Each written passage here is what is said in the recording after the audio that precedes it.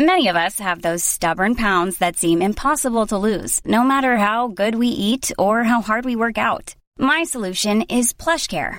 PlushCare is a leading telehealth provider with doctors who are there for you day and night to partner with you in your weight loss journey. They can prescribe FDA-approved weight loss medications like Wegovy and Zepbound for those who qualify.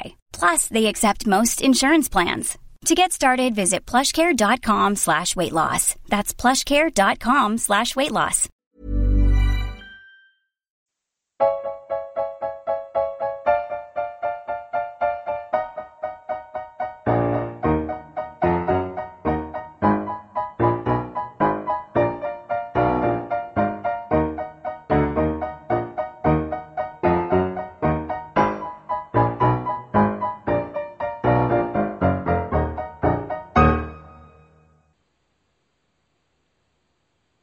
Welcome to this week's Fails Critics podcast. I'm Steve Norman and joined by Owen Hughes. Hello. Matt Lambourne. Hello. And for the very first time on the podcast, Paul Field. Good evening, guys. Pleasure to be here. Welcome aboard, Paul. No, thank you. Hi, I was Paul. saying to you, you guys have spent many, many hours in my Hyundai, so it's slightly weird being here talking to you. So, yeah, really looking forward to it. Thank you. So, That was very polite. Ah. That's not why we invited you on here, Paul. I know what you're like. So Paul, to paraphrase the great Cilla Black on Blind Date, not quite what's your name and where have you come from, but tell us a bit about yourself, what you do, why you like the website and the podcast, and what kind of films you like in that. God, And your favourite band as well. Yeah, I Yeah. quite like Depeche Mode, Matt. This will come as a surprise to you. Yes, you don't say. It's remarkable. Me too. My kind of history of cinema goes back to through multiple generations. My grandfather owned a cinema, and then my father as well, and then he was a projectionist for many, many years. So it's kind of in the blood, if you like. And he's no longer with us now, but I think that just doing this, my father would be incredibly proud, and I miss him very much. Cinematic royalty, that's good stuff. Yeah. No, thank you, guys. The site, I can't remember how I found you guys. I've no idea. Probably through Letterboxd or something like that. I saw a list, and then realised you did a podcast. And I used to have a really long commute, and I just used to fill my journey sort of 10 hours driving a week with podcasts. And you guys found your way onto there, and you've been there ever since. Yeah, once you've hit that RSS feed, there's no going back. That's it. So that's just how we have the settings, isn't it, Owen? Exactly. There's no escaping it. Excellent. So we'll kick off with the quiz then, where Callum dragged it back to 2-1. Still 2-1 to Owen, but got a point on the board for the guests. Remember, if Owen wins, he will most probably make me watch a rubbish film, although he could choose a good one for me. And the same will happen if I win, and it's first to 3. So I am going to run through someone's filmography, and they're going to try and guess who it is. First up, we're going to go for 1989 and Dead Poets Society. Owen, Robin Williams. It is not Robin Williams. Of course not. In 1992, they were in a film called A Midnight Clear. No. Never even heard of that. Not heard of it. Yeah, carry on. In 1997, they were in a film called Gattaca. Matt. Yes, Matt. Uma Thurman? It is not Uma Thurman. You're really good at this, Paul, aren't you? I'm hopeless now. No, I don't know. In 2001, they were in Training Day. Matt. Yes, Matt. Ethan Hawke. It is Ethan Hawke. Get in there. Makes the score 2-2, and next week will be a one quiz shootout between the Owen and the guests for the victor of this edition of the quiz. Owen is starting to dread it now because he knows I've got something incredibly bad lined up for him to watch. I am sweating. I've got the sweats, yes. I wouldn't sweat too much, Owen, because I'm pretty sure I'm on again next week. Oh, thank God for that. Matt, you're not welcome next time. Rigged. I want to pick a shit movie. There's shit and there's shit, Matt. Anyway, on to, in lieu of the news this week, we have got a kind of Oscars preview, as that ceremony is coming up very shortly. We're going to run through the Oscars and have a go at picking what we think will win. Not what we want to win, what we think will win. What we want to win and what we think will win are usually two completely different things, aren't they, Owen? Yeah, but, I mean, Paul's here partly because he got... How many was it you got right last year, Paul? All bar one. And even the one, I picked it to be contrary to try and mix it up a bit, so I would have got more otherwise. Exactly. And I got, was it all of them, all 9 that we had to guess the year before, right? So, we've got form here. We know what we're doing. Well, before we predict the Oscars, at the time of recording, we don't know who killed Lucy Bills. Does anyone want to hazard a guess and add that into our betting equation? Is this EastEnders? Yeah, it's Stenders. How is EastEnders on our podcast, Steve? Don't know. We're just putting wagers on things and predicting things. That's what we predict who killed Lucy Bill. I reckon Nick Cotton. Go on, sorry, Matt. Nick Cotton. I think it's Wellard. I was going to go for Wellard. There you go. That's it. I don't know who's in it. Dirty Den, is he in it? Doc Cotton, is that? If it's Dirty Den, that would be the best Street? Storyline ever. Yeah. I think it was Arthur because he stole the Christmas Club money. You're showing your age, I think, Paul. Do you know, a little story, which hopefully I won't get arrested for, but the last time they did a Who Killed thing... That's always a good way to start an anecdote, by the way. Yeah. I knew already who'd done it and placed several wagers at several different bookmakers and cleaned up quite nicely, over £1,000. Jesus. My goodness. Do you know what? I didn't even watch the episode because I didn't know anything about it. I didn't know who any of the people were. It was somebody who killed somebody Mitchell, and it was some girl who killed him. Is this why they're kind of trying to do it live? Yes. So people don't do what you did. Exactly. Yeah. But surely people still know because they filmed the rest in advance. They're all going to already film next week's episodes. I don't know. I know this time the colleagues in the office were asking me because if I could, get the information, and I just couldn't do it. He didn't know. And if you looked at the odds, it was all pretty even. Hmm. Anyway, that's EastEnders. Let's never. We promised we don't rig the Oscars, by the way. There's a disclaimer. We haven't rigged the Oscars in favour of failed critics. No, not yet. Not yet. Still time. We're not that powerful. So yes, starting off then with Best Picture, which is American Sniper, Birdman, Boyhood, Grand Budapest Hotel, The Imitation Game, Selma, The Theory of Everything, and Whiplash. Who do we think is going to take home that golden statue, Paul? Everyone's been saying Boyhood the whole time. I'm going to stick my neck out. I'm going Birdman. Interesting. I would absolutely love it if it was Birdman, but I do think it's Boyhood. I can't see past it. I mean, it's won the Golden Globe and the BAFTAs and about 40 other awards in total. It's just ridiculously clean sweeping everything. There's a sea change in the air, my friend. There's a sea change in the air. And Matt, what do you predict for that one? Oh, I would love it if it had been American Sniper, just to shove it up the arses of the Oscar fascists. But I'm going for The Theory of Everything because the love train for that film is just massively overhyped in general. And whilst I appreciate it's a nice story, it's kind of something that we're all overly familiar with. But I think that's the sort of thing that the Oscars are going to snap up hook, line and sinker, so I'm going to shoot for that one. I've also gone for The Theory of Everything. I'd have probably liked, out of those that I've seen, Whiplash or Selma to win it, but I don't think they're going to. I've not seen Birdman yet. The rest I have seen now. It's Birdman and Boyhood. Both of you have gone for 100 to 1 shot. Yeah, we didn't prepare that much to get the actual odds. Shall I not mention the odds going forward?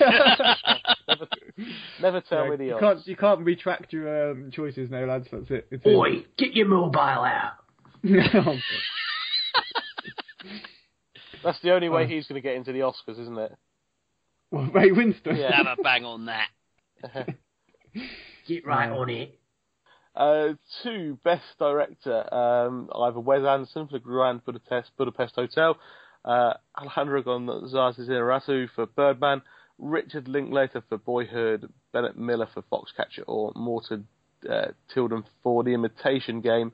I went with this one for Richard Linklater for Boyhood. I just think that regardless of whether it gets Best Film or not, it's probably the best technical achievement as a film being filmed over that long a period, and for that reason he should get Best Director. It's amazing, consistency that he managed to get with it, to get everything to stay looking the same through the 12 years, and it's like you said, pretty amazing achievement to pull off a project like that. I think he'll win it as well. I honestly think he'll win it. I would love, again, for Iñárritu to win for Birdman, because that, and in fact, Wes Anderson for Grand Budapest Hotel, I'd be happy with either of those two, but I still think it'll be Linklater, Best Picture and Best Director in the bag, if you ask me. And Paul, what do you think for this one? I'm marrying it up with Birdman. Iñárritu's going to win it, and he's going to win it easily. Wow. You reckon? Yeah, confident. Easily? Yep. Done deal. Wow. And Matt? Yeah, just purely as a method of trying to differentiate from the rest of you guys, because I would have thought Linklater would be the obvious candidate here. I've gone for Wes Anderson for Grand Budapest Hotel, just so I can try and outscore you if there's some bizarre turn of events. That's purely a shot in the dark there. I don't think it's that much of a shot in the dark, really. I think Linklater's, regardless of what Paul just said, I think Linklater's nailed on for Best Director. But I would probably put Wes Anderson second. Do you want a 5 on it, Owen? I think it's quite a close category, though, in general. It's a very strong one, and there's a couple, or maybe even 3, very strong candidates there. Yeah. So, which way it's going to go? Who's got the live odds? I don't know.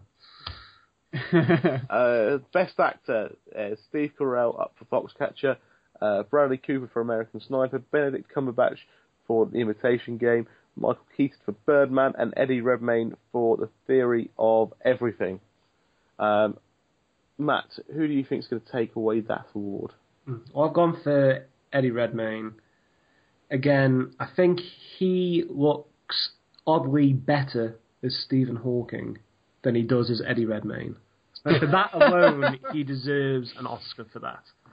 Never mind, again, the hype train that's behind the movie and the love for Redmayne that exists at the minute, but that would be a pretty cool reason to get an Oscar, I think. Because he looks better as someone else? Yeah. Oh, poor Redmayne. On that basis, are you going to give somebody like Alistair McGowan an Oscar? No, just Redmayne. Just Redmayne. Okay. Owen, who are you tipping to win this category? Yeah, Eddie Redmayne, I think. I don't know what the odds are, Paul, but I think Eddie Redmayne, again, just because he's won at the BAFTAs and Golden Globes, it's probably a certainty. Probably. Yeah, and Paul? It's a two-horse race. I mean, there's the rest of them are way out of it. It's Keaton or Redmayne, but yeah, I'm going with Redmayne as well. I think it's locked in. I've gone with Keaton just to be difficult. just to be different. I think I did this a few times last year. Everyone else went for the same thing, so I just said, no, I'm going to be different just to make the voting, the polling a bit more interesting. So just to be contrary, I've done that. Best Actress, we've got Marion Cotillard for 2 Days, One Night, Felicity Jones for The Theory of Everything, Julianne Moore for Still Alice, Rosamund Pike for Gone Girl, and Reese Witherspoon for Wild. For this one, I went with Reese Witherspoon for Wild. I've not seen the film yet, so you might think it's a stupid choice, but I've not seen many of those films, actually. I've not seen 2 Days, One Night, or Still Alice, or Wild. So, based on that, I think Reese Witherspoon's been getting a lot of credit for Wild, and off the back of that, I went for that one. Didn't think Felicity Jones was all that amazing, although she wasn't terrible in The Theory of Everything. And Rosamund Pike was just mental in Gone Girl. Yeah, I mean, it's interesting though, because I don't think Eddie Redmayne was all that in The Theory of Everything either, but he's the one everyone seems to love, you know. Yeah. So who do you think will pick up Best Actress, Owen? I think, even though I haven't seen Still Alice, and we won't be able to see it until the Oscars have actually finished, because it's not out in cinemas here until March, Julianne Moore, I think, will win. Again, just because of the sort of buzz and the hype around her performance, and it just seems like an Oscar-y type of role, to be honest. Playing someone with Alzheimer's and the effect it has on a family, etc., etc. Yeah. Paul, who do you think will take this one home? I think this one, again, is locked in. Julianne Moore, you know, a no-brainer. I do want to touch on Marion Cotillard for 2 Days, One Night. I've seen all of these, apart from, funnily enough, Still Alice, but 2 Days, One Night, just bizarre. A film based around this concept where your co-workers can vote on you getting the sack, and if that happens, they get a bonus. Funnily enough, they vote, she gets the sack. And then she goes on this crazy trail of going to see all the people who voted for her to get the sack to try and convince them otherwise. It was kind of like the story from a Carry On film. But it was this French kitchen sink drama. It was utterly, utterly bizarre. But Julianne Moore definitely deserves it, not just for Still Alice, but I'll come on to later in the recommendations for another film she's done last year. And Matt? I have to be brutally honest that I've only actually managed to see one of the films that are related to the Best Actress nomination, so I have to go with that one on its own merit. And it's easier because I actually really enjoyed the movie and the performance, so by default I've gone for Rosamund Pike in Gone Girl. It was absolutely fantastically uncomfortable, unnerving performance by her crazy, crazy ass bitch. Okay. Next category we've got listed down is Best Supporting Actor. Up for that is Robert Duvall for The Judge, Ethan Hawke for Boyhood, Edward Norton for Birdman, Mark Ruffalo for Foxcatcher, and J.K. Simmons for Whiplash. I couldn't see that going to anyone else other than J.K. Simmons. No, I mean, again, we talked about a couple of these as being nailed on. That one is. I sincerely hope so. It's a strong category, though, actually. Ed Norton and Mark Ruffalo were both very good, but J.K. Simmons is on just a different level to them in Whiplash. It's a done deal. Yeah, absolutely. Are you going to disagree with them there, Matt?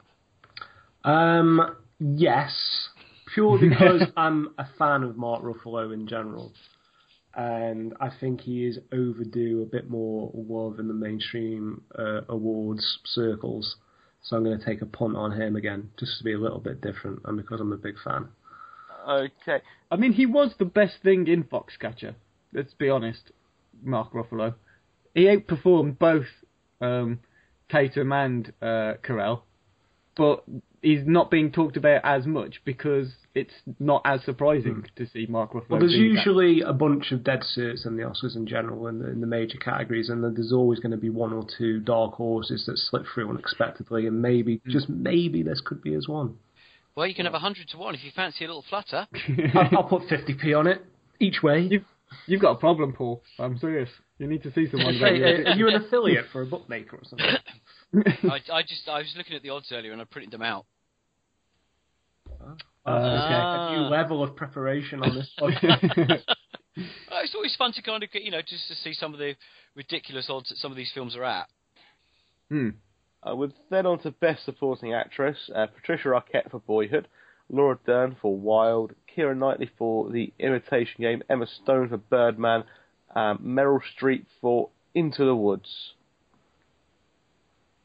I can lead off on this one if you like. Again, yeah. Patricia Arquette for Boyhood seems completely and utterly nailed on. Yeah, I agree. We're in agreement about both those last two categories. I think Patricia Arquette is going to get it. I think she's going to get the award. They're both 1 to 10 on. Matt, are you going to be difficult again? Yeah, I'm going to go against the trend of 1 to 10 on dead cert bets. take a stab at Meryl Streep, no pun intended. Purely because the Oscars love happy, happy, joy, joy, singy type, epic acting performances. So, given the outstanding career that Meryl Streep has had, we can find a little bit of love for her here, just as an outside shot. It's not even her best performance as a Wicked Witch. Well, you're the expert. That joke. I'm having a quid on this, so I'm going to do a Ruffalo Streep double, £1, which will return you like 10 grand. There you go. I'm all about getting rich easily. Number 7 in our list. Best Original Screenplay, Birdman, Boyhood, Foxcatcher, The Grand Budapest Hotel, and Nightcrawler. I went with Birdman for this one. Yeah, I'll go for the same, but that's more in hope than any real kind of expectation. Matt, which are you predicting for? I'm going to champion Nightcrawler on this one, purely because I think I marked it down as my second favourite film of 2014, but that was probably only because I'd seen it very recently before the awards, so I tried to sort of mark it accordingly and give something else a little bit of a chance, and just in case I was going on the passion of having just seen it at the time. But what an outstanding movie it was, something completely different and something that took, I think, most of us by surprise, to be fair, which is added to the impact that it's had on its audience. So it's a film I really, really love. I would be delighted to see it get some sort of recognition from the Academy. Chances are it probably won't, but I'm going to stick with that anyway. I think it's the only sort of semi-major category that it's been nominated for as well, and it would be brilliant if it just picked up. Yeah, it's a travesty it hasn't been nominated for more things, whether it's Jake Gyllenhaal or the cool soundtrack. The cinematography was excellent, so there's plenty of chances where it should have gotten more affection than it has done. Hopefully it can swing a small miracle on that one. I'm totally with Matt. I mean, I loved Nightcrawler. It was really unnerving, unsettling. Just a real surprise, came out of nowhere. Gyllenhaal's amazing, and it's going to get a bit bigger shafting than anything on 50 Shades of Grey. And the twee, quirky nonsense that was the Grand Budapest is probably going to pick that one up. You weren't a fan of Grand Budapest Hotel? No. Oh. Okay. Next on our list is the Best Adapted Screenplay category. Up for that is American Sniper, The Imitation Game, Inherent Vice, The Theory of Everything, and Whiplash. Owen, which do you think will take that one home? I don't think The Theory of Everything will get Best Picture. I honestly don't, but it could win Best Adapted Screenplay, because the story is very Oscar baity. And Paul? I'd love to see. I can put you out your misery there, Owen. It's a 2-horse race according to the odds, but I'd love to see it go to Whiplash. I really, really would, because I thought that was, really, really great. But I think The Imitation Game's going to nick it. Okay, and Matt? Yeah, pretty much word for word what Owen said on The Theory of Everything. It's absolute Oscar fodder, so I'm going to go for that one. Okay. Next up is Best Animated Feature Film, and up for that is Big Hero 6, The Box Trolls, How to Train Your Dragon 2, Song of the Sea, and The Tales of Princess Kaguya. I went with Big Hero 6 with this one. I've only seen one of these, and I really, really enjoyed it, as I enjoyed the first one, and that's How to Train Your Dragon 2, and I think that's nailed on. Yeah, we had Callum on the podcast, was it last week or the week before, talking about the Annies, the official animated feature film awards, and How to Train Your Dragon 2 won the Annie, which basically is a lead into the Oscars, which makes it sort of almost a certainty. So I've gone for the same as well, How to Train Your Dragon 2. And Matt? Yeah, not seen any of these. Not a big fan of animated features of the last few years, to be honest. So given that I'm a fan of Japanese animation in general, I've gone for Tale of Princess Kaguya. Okay. Yeah. Just 2 awards left now for us to pick our way through. Number 10 is Best Foreign Language Film. Up for that is Ida, Leviathan, Tangerines, Timbuktu, and Wild Tales. I'm going to be honest, I had no clue on any of these. I took a stab in the dark, went for Leviathan because I've heard other people on this podcast talk good things about it. Owen, how many of these have you seen, and which one are you going for? Actually, I've seen none. I almost paid to watch Ida, or was it Ida? I don't know how you pronounce it. It's a Polish film, and then I didn't at the last minute. I almost paid, and then I thought, no, I can't be bothered with it. But I really think it's probably going to win, because, again, just the buzz I've heard about it. Leviathan, I've also heard a lot of buzz about, but seems a bit too obvious to go for. Matt, are you going to go for the obvious one, or are you going for... I like going obvious. It's stuff I've not seen. But I recall a few mentions of Leviathan getting some good things said on the podcast, and it's a cool name. I'll stick with that one. Okay. Paul, which one are you going for? Are you picking the one with the coolest name? Bizarrely, I've actually seen 3 of these, and I nearly saw the Tangerines ones, which I think was an Estonian film about a war veteran who grows tangerines. Didn't sound very interesting. Leviathan, it was so depressing. It was just grim, and I would not ever want to watch it again, even though it was good. Wild Tales, that was a while ago. I don't really remember an awful lot about it. But Ida, now if you like a nice 4:3 aspect ratio, black and white, Polish drama about nuns, nailed on. That's the one that's going to win. Okay. Seems right up my street then. It was awful. Exactly, right. It's awful, but it's going to win. Yes. Yeah. Finally then, Best Documentary Feature, Citizen 4, Finding Vivian Maier, Last Days in Vietnam, The Salt of the Earth, and Virunga. Owen, which one do you think is going to be the best documentary? This is tough because I haven't seen any of them. I thought this year I'd seen loads. I thought, oh, brilliant, I've seen loads and loads of documentaries. There are going to be loads of them that are nominated at the end of the year, and I'll be able to talk a little bit about them. And actually, none of the documentaries I've seen are in that list, which is annoying, because Storyville, I thought, had been brilliant. None of them are out, Owen. I've not been able to see any of them either.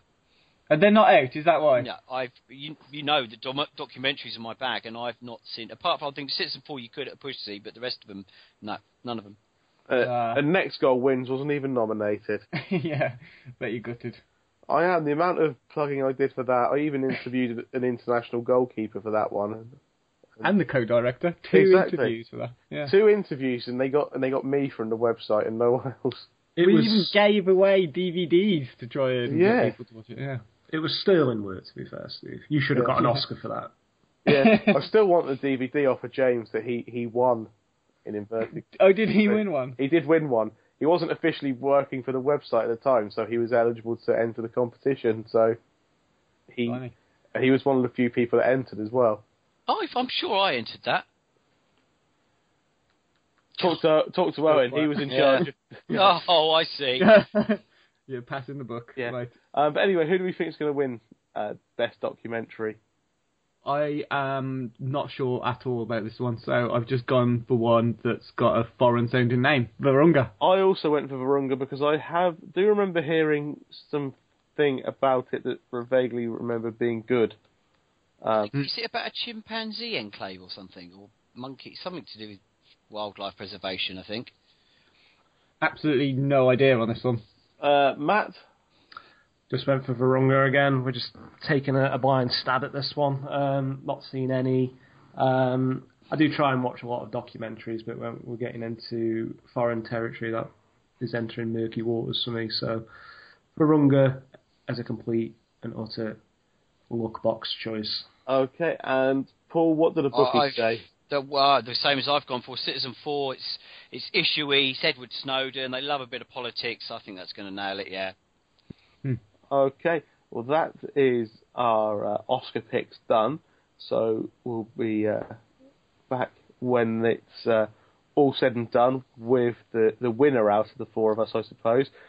If you want to make your predictions, you can tweet us.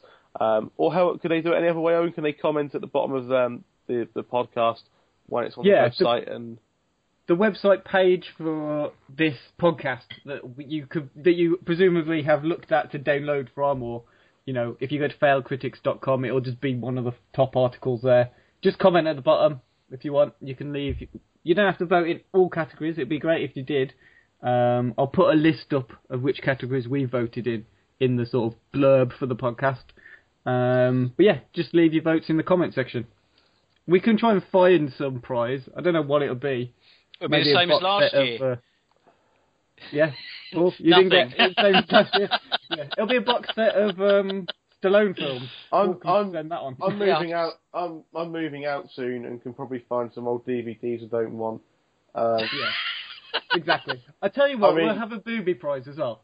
I mean, from right here, I can see of duplicates of I've got. There's Star Wars on DVD and season 4 of Lost. So, wow, that is amazing. Someone could win season 4 of Lost on DVD. Yeah. There you go. What about the Emmanuel ones? Are they? They're mine. I won't give them up for love nor money. Anyway, that's all for part 1. In part 2, we have got what we've been watching.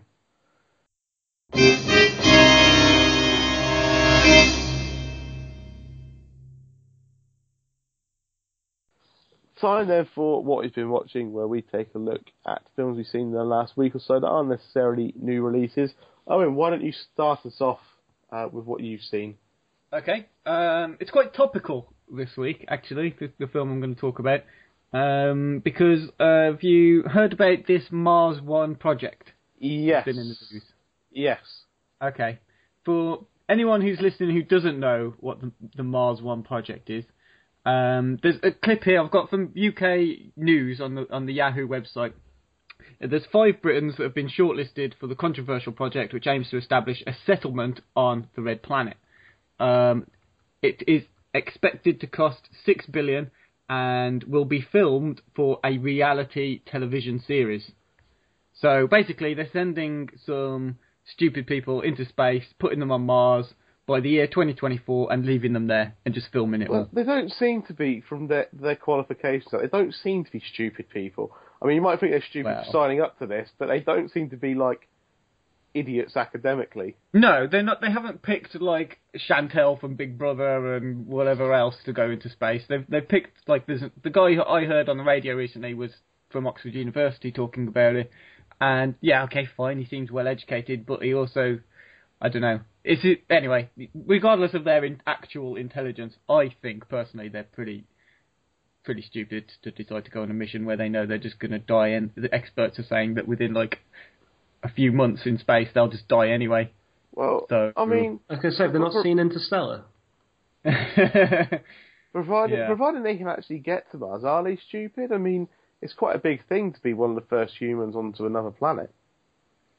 It's not going to happen, though, is it? I would not be surprised if it turned out to be a massive hoax. Well, they've got nothing to lose then, have they, really? Well... Put it this way, I saw one of the passengers, or potential passengers, being interviewed on the news just before we came on to record this tonight, and the guy was like, oh, if I could go in there and represent the human race and be the first person to start a new civilization in space, why would I ever want to come back? I was like, you don't want to come back because you can't get a bird, I can tell just by looking at it. Well, isn't the British shortlist 1 guy and 4 birds? I don't know. What's the quote? You'll know this, Paul. What's the quote from Clerks 2 with Jay? It says he wants to be the first man to go into outer space and fuck a Martian. Yeah, basically. That sounds like your guy, Matt, from the news. Yeah, there you go. But anyway, the reason that I bring it up, as I say, kind of makes it topical. I watched a film called Virtuality on UK Netflix. It's directed by Peter Berg, who did Welcome to the Jungle with The Rock and Sean William Scott, which I thought was an alright film. He also did Hancock and Battleship and Lone Survivor last year or the year before. He's got pedigree then. Exactly, yeah, it's quality, isn't it? It was also written by 2 guys, Michael Taylor and Ronald D. Moore, who I don't really know a lot of their work, but they'll be famous to sort of other sci-fi geeks because they work together on Battlestar Galactica and Star Trek and loads of other sort of sci-fi TV shows. But Virtuality is actually a TV movie as well, by the way, something I didn't realise until after the film had finished, and then it started to all make sense because of how low the production values were. But anyway, it's about a crew of 12 people on a spaceship, which is captained by Nikolai Coster-Waldau, I think that's how you pronounce his name, otherwise known as Jaime Lannister from Game of Thrones. And they're on an exploratory 10-year mission to another solar system. But this is why it links to the Mars One project. Everything they do is filmed and beamed back to Earth in the form of a reality TV show. Anyway, at one point during the mission, they learn about something that jeopardizes the whole project, meaning they face deciding either to carry on and risk it, or do they turn around and head home. However, they do receive videos from Earth and learn that back home things are going to utter shit. Also, however, anyway, the film is called Virtuality because on their spaceship they have a virtual reality machine that they can use to keep themselves sane and stuff. But that's gone a bit doolally, and there's a character who is in the program who wasn't put there by anyone on the crew, and their onboard AI version of HAL can't explain where he's appeared from, and he's breaking the programming and killing people in their sort of virtual, or otherwise harming them in their sort of virtual reality systems. So, if it sounds like there's a ton of like different ideas in there that are all kind of interesting in their own little way, then yeah, they are. But when they're put together in a film like this with so many characters that get so little screen time, and it's kind of got a relatively short runtime of about 87 minutes, it's just really convoluted. And there's so many like different concepts that could intertwine, such as like the role that the ship's psychologist has, who's played by James Darcy. He's also the producer for the reality TV show. So there's kind of something there with his character which is just really flimsy at best. And it's also kind of alludes to whether or not the trouble back home that they're learning about is actually real or whether it's staged as part of the show. But then it's kind of just mentioned, contemplated for a little bit, and then swiftly forgotten about as they just get back to this existential virtual reality crisis that they're having. Which actually, by the way, is the weakest aspect of the story. And I mean, it did start off really well. I wouldn't have watched it to the end if it was as bad as it was by the time it finished. But it started off really well. And it introduces these ideas quite well, and these different, like, interconnected, overlapping concepts, that they're all really interesting to begin with, but then they never really fully develop them, and then by the time it closes them off, it just doesn't stop introducing new ideas and doesn't finish any of the ones that it tries to tempt you with. And, it would have been much better if they ditched at least half of the characters, if they didn't bother with trying to, enticing you about what's going on back home, if that was just left out completely, and just committed to this overarching story about the virtual reality machine, it would have been better. Instead, it felt like a really shallow... despite some clever little strands that run through, a really shallow film with not too much going on, despite having so much happening at the same time, and not enough time spent on, well, anything really. But it was well directed, I guess. It looked quite good in the way that most films that are set in space do. There's lots of lens flare, it's bright on natural light and all that. It's just a shame that the overall quality of the movie was so disappointing. Sounds like there might have been some, what I refer to now as stunt casting going on there. It used to be if you had a limited budget and you were going to do a sort of straight-to-video TV movie, you'd get someone from The Wire, and now it's let's get someone from Game of Thrones. I think this was pre-Game of Thrones, so this was released 2008. Oh, okay. So it's a couple of years old. But do you not think that's the thing? Have you not noticed at the moment? Oh yeah, definitely. All the time, it's like, oh. Yeah, exactly. It's not new, is it? Okay.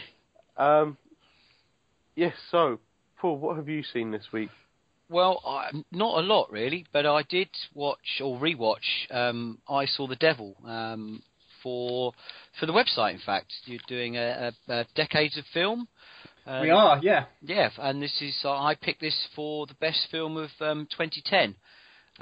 which I was fortunate enough to see first time around at the London Korean Film Festival, where the director was there, Kim Ji-woon, and it's brutal. Korean revenge, which is a kind of a genre unto itself now. With there's so many entries into this kind of sector, but this was a strange one. I mean, Kim Ji-woon had not kind of dipped into this pool before. You've got Choi Min-sik from Old Boy, and you've got Lee Byung-hun from Bittersweet Life, and or G.I. Joe if you don't watch Korean films. He's also going to be in the new Terminator film. Oh, as he the bad is. guy. Yeah. Have you all seen it? I have. I bloody love I Saw the Devil.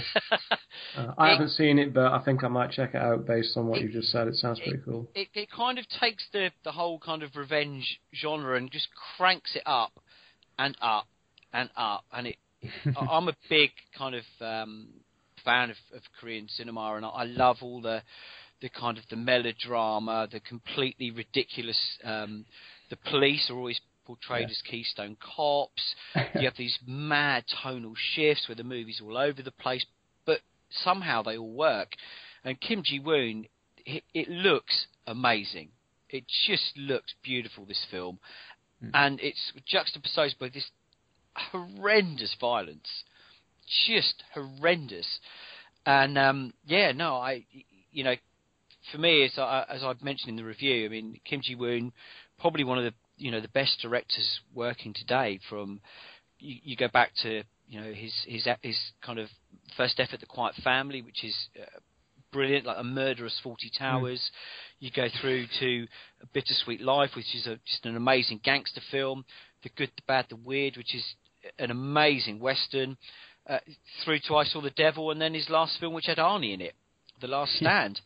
So if you haven't seen it, I can't recommend it enough. But it really isn't for the faint-hearted. It really isn't. How does it stand up against something that more people would have seen, like Old Boy? Choi Min-sik it's the same lead actor, which was clearly deliberate, because it kind of takes the tropes and themes from Old Boy and in a way just ramps them off the scale, where typically in a revenge film you kind of, I don't want to spoil it too much, but you're going after the guy to get your vengeance. In this, he gets him pretty early on, and then you're thinking, well, hang on, what happens next? And then it's like, ooh, and I think I'd compare it. Yeah, I prefer it to Old Boy. Yeah, I don't know. They'd make a fantastic double bill, actually. I Saw the Devil and Old Boy. I think it kind of fits somewhere between Old Boy and something like The Chaser, which is another popular Korean film where you've got good guys and bad guys, but it's not as black and white as that. No, it's very I was gonna say grey areas, but it's more like red areas from the amount of blood that's all over it. But yeah, it's absolutely brutal as well. The taxi scene is just.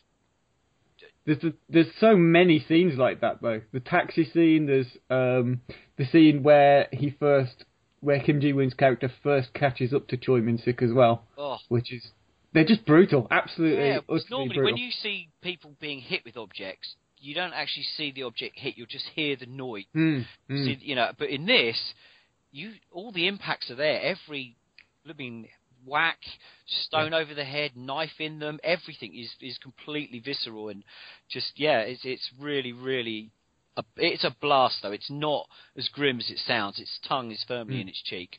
Oh yeah. Okay, and Matt, what have you seen?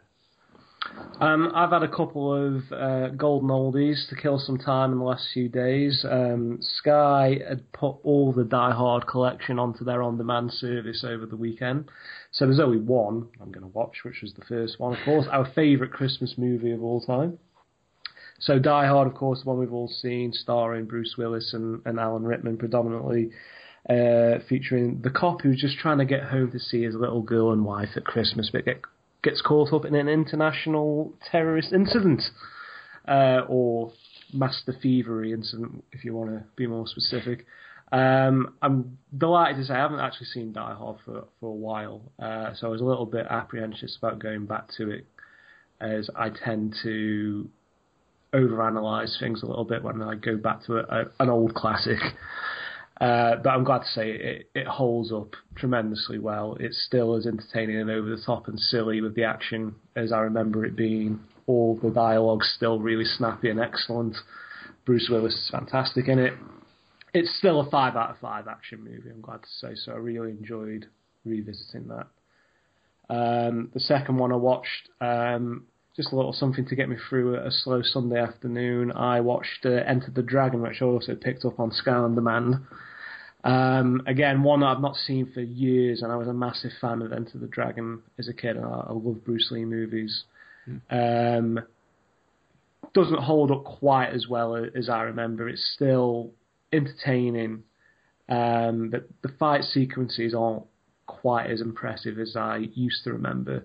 Perhaps because we've been spoilt for choice with so many modern martial arts movies, from your On Backs to the Raid type movies, or even 80s Golden Harvest stuff like your Jackie Chan and Yuen Biao type films. Perhaps supersede this slightly, but where Enter the Dragon succeeds is the cool factor. It's such a cool movie. Because you know you're watching the greatest martial artist of all time at the peak of his powers, and everything's just so massively impressive with him, whether it's from his philosophy to the actual physical action in the movies. It's still very impressive to a degree. And it's still a good film, and it's certainly one of the most important martial arts movies of all time, if not the most important martial arts movie of all time.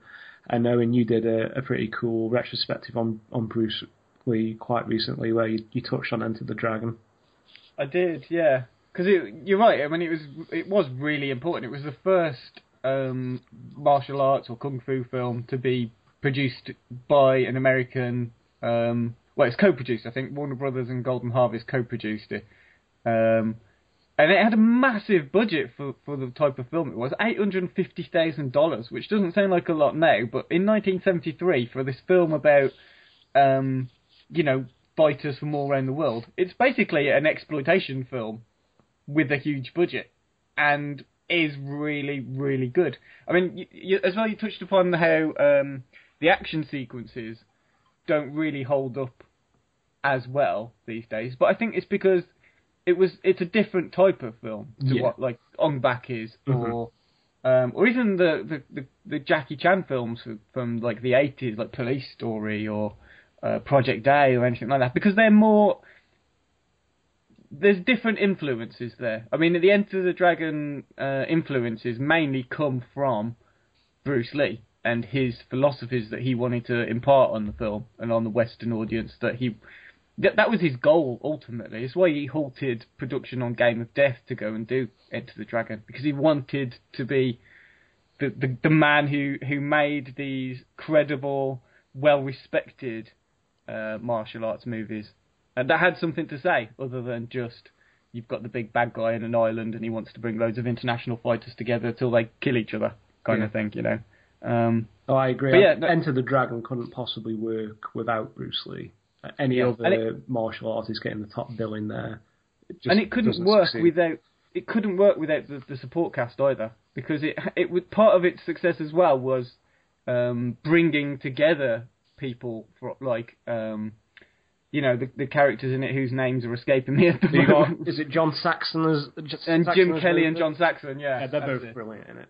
Who are both brilliant, and then you've got Sammo Hung and Bolo Yeung, and they're all making their sort of big Western screen debuts in a way, even if they're playing minor characters. And it's just, I still really love Enter the Dragon. I think it's fantastic. Okay. I think that brings an end to what we've been watching then. Up next, we have got the new release section of the podcast, where we're reviewing everything from Predestination to 50 Shades of Grey.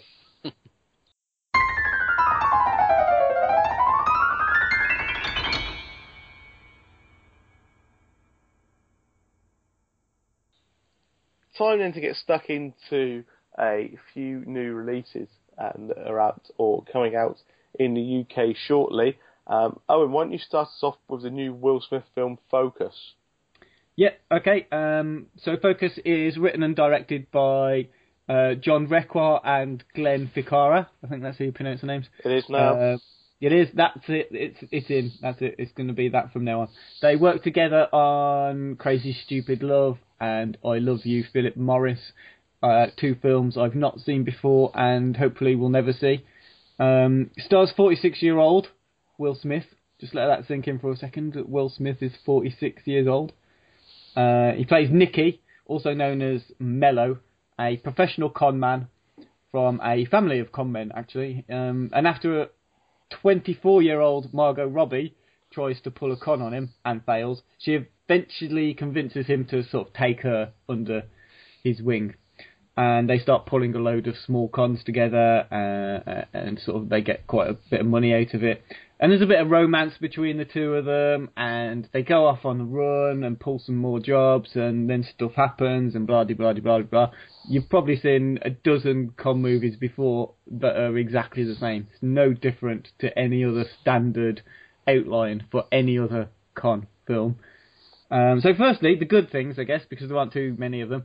Will Smith was pretty good, although he was basically being Will Smith. I actually thought Margot Robbie was a lot better, but had a weaker character. Did he sing the theme tune? No, there's no theme tune for him to sing. No, which is very disappointing, isn't it? I mean, what's the point in having Will Smith? Why would you have Will Smith if you can't get to sing the theme tune? Exactly. But he didn't, unfortunately. And like I say, Margot Robbie was good. In fact, her scenes with a guy called Adrian Martinez, who's sort of like Will Smith's mate, who appears in a lot of films with Will Smith, but you never really know who he is. He's in this. He was good, and his scenes with Margot Robbie were the most kind of natural and genuinely like funny bits in the entire film. The thing is, the con jobs as well that they pull were actually the best bit of the film. The way it builds them up is great. It teases you with these things about people being addicted to gambling. You've got Will Smith's character possibly, he can't really resist gambling away his fortune on horses and stuff, and then there's sort of twists about what's happening, and and when I say it is a badly written story, and it's very, very predictable and cliched and completely unoriginal. It's one of those films where you can look at it. You can look at the trailer, you can see the advert on TV, you can even just read the name and see the picture on a bus and know exactly how it's going to play out. Absolutely everything. You know exactly how it's going to end with, who's conning who? Isn't that like a twist that you didn't see coming? And it's not far off that. Whatever you imagine is not far off. It is so predictable. But it is kind of slickly directed. It looks good in places, and there are times when it tries to be super serious, like the appalling sex scenes that when they happen, I thought they were jokes, because there's a reference made earlier on in the film that Margot Robbie can't play men. She's crap at being sexy. But they weren't jokes. They were actually meant to be taken seriously. And I was just looking around and people were laughing because it looks like it's going to be a joke. And it's like, oh, no, wait, actually, this is carrying on a bit too long to be a gag. It's an actual... Right, okay, well, yeah, this is pretty dreadful. So, yes, it's painfully obvious what the plot twists are going to be. But it's hard to hate it as well at the same time. I think if you stop trying to second guess it, which is very difficult because you automatically go into that mode with a type of film like this, and just let it play out on the screen, it's got a few redeeming qualities in there. It's just, I've described it elsewhere as this, it's just this year's dumb but flashy, light-hearted thriller. It's like Now You See Me, if you watch that with Jesse Eisenberg in it. It's like that. It's fine if there's nothing else on and you've got a burning desire to munch through some popcorn, but it's not really a particularly special film. How does it stack up against like American Hustle because I do like con man movies, but yeah. So I mean, American Hustle tried to be a bit classy, and it tried to have some kind of interest in there, and it was playing on the characters. This is the rom-com equivalent of a con film without being a rom-com. Okay. Yeah. Okay. Next film we'll be reviewing then is Predestination, a time travel caper, is starring Ethan Hawke in the central role. He plays a time travelling cop, or works for a time travelling agency that go back in time to stop crimes before they happen. Whoa, this sounds familiar. Yeah. Time Cop, Minority Report. Hello. Yeah.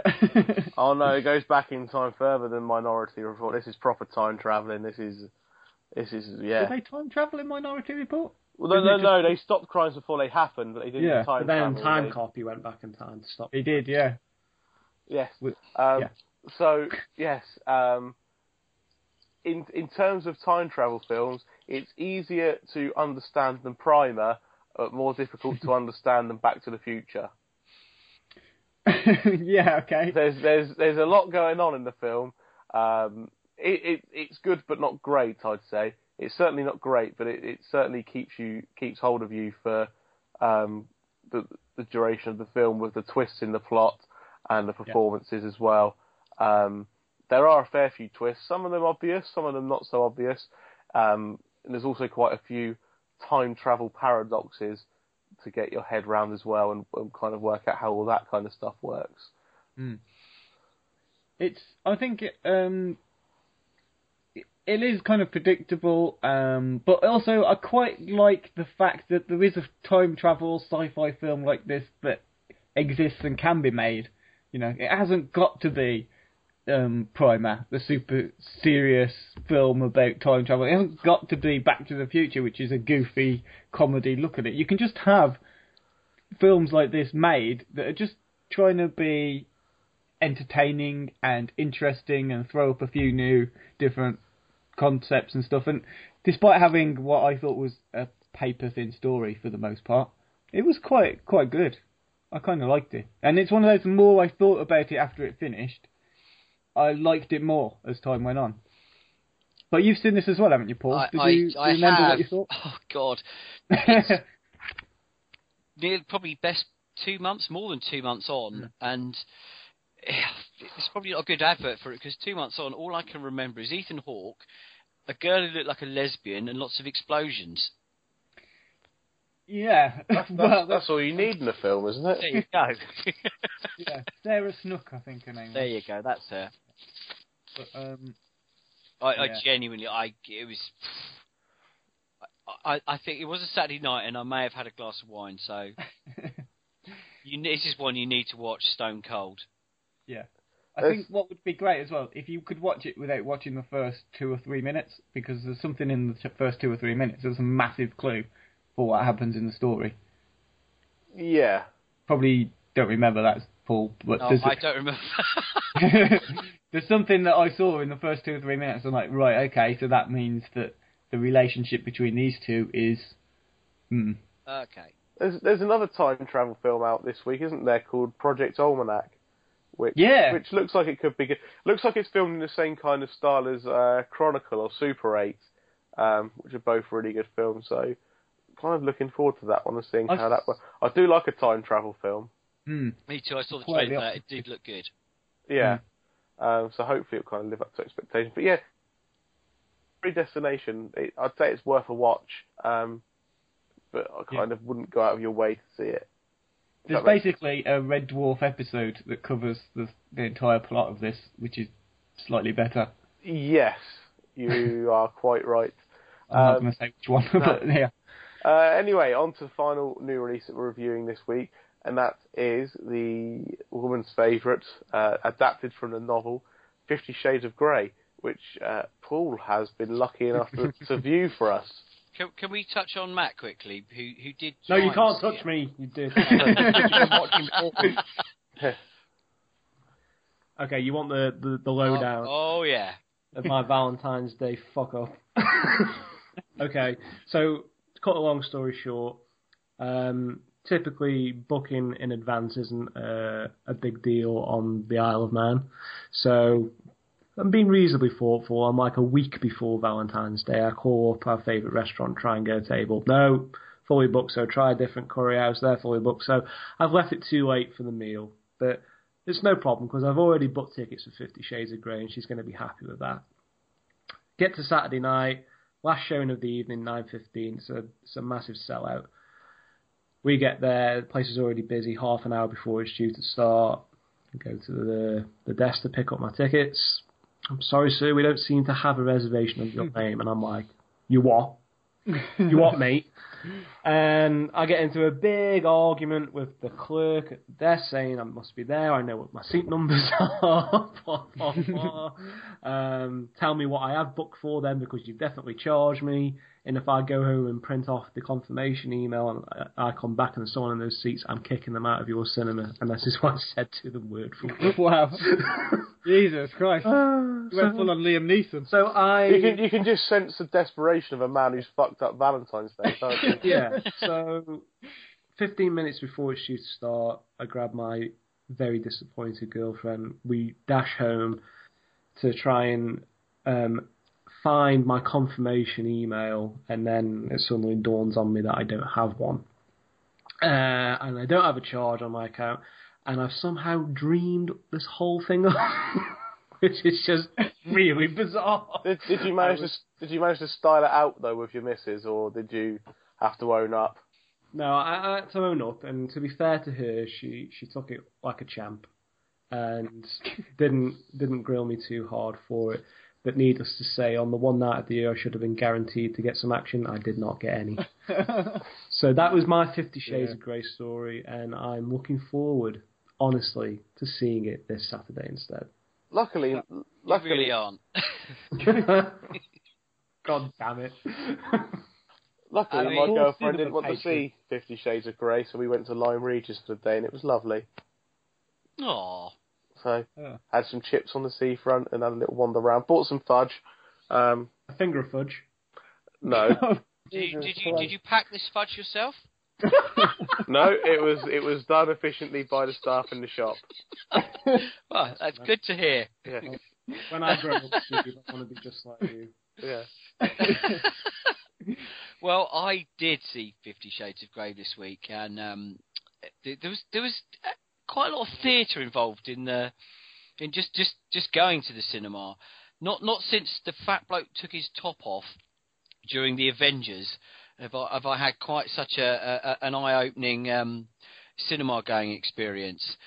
I had a female colleague in the audience actually. She told me. Hang on. Yeah, what? You can't move on from that. Sorry. The fat bloke took his top off in the event. I was trying to think through the film. I said, "What a fat bloke taking his top off?" There was a fat bloke sat next to me. Yeah. Who obviously got quite warm.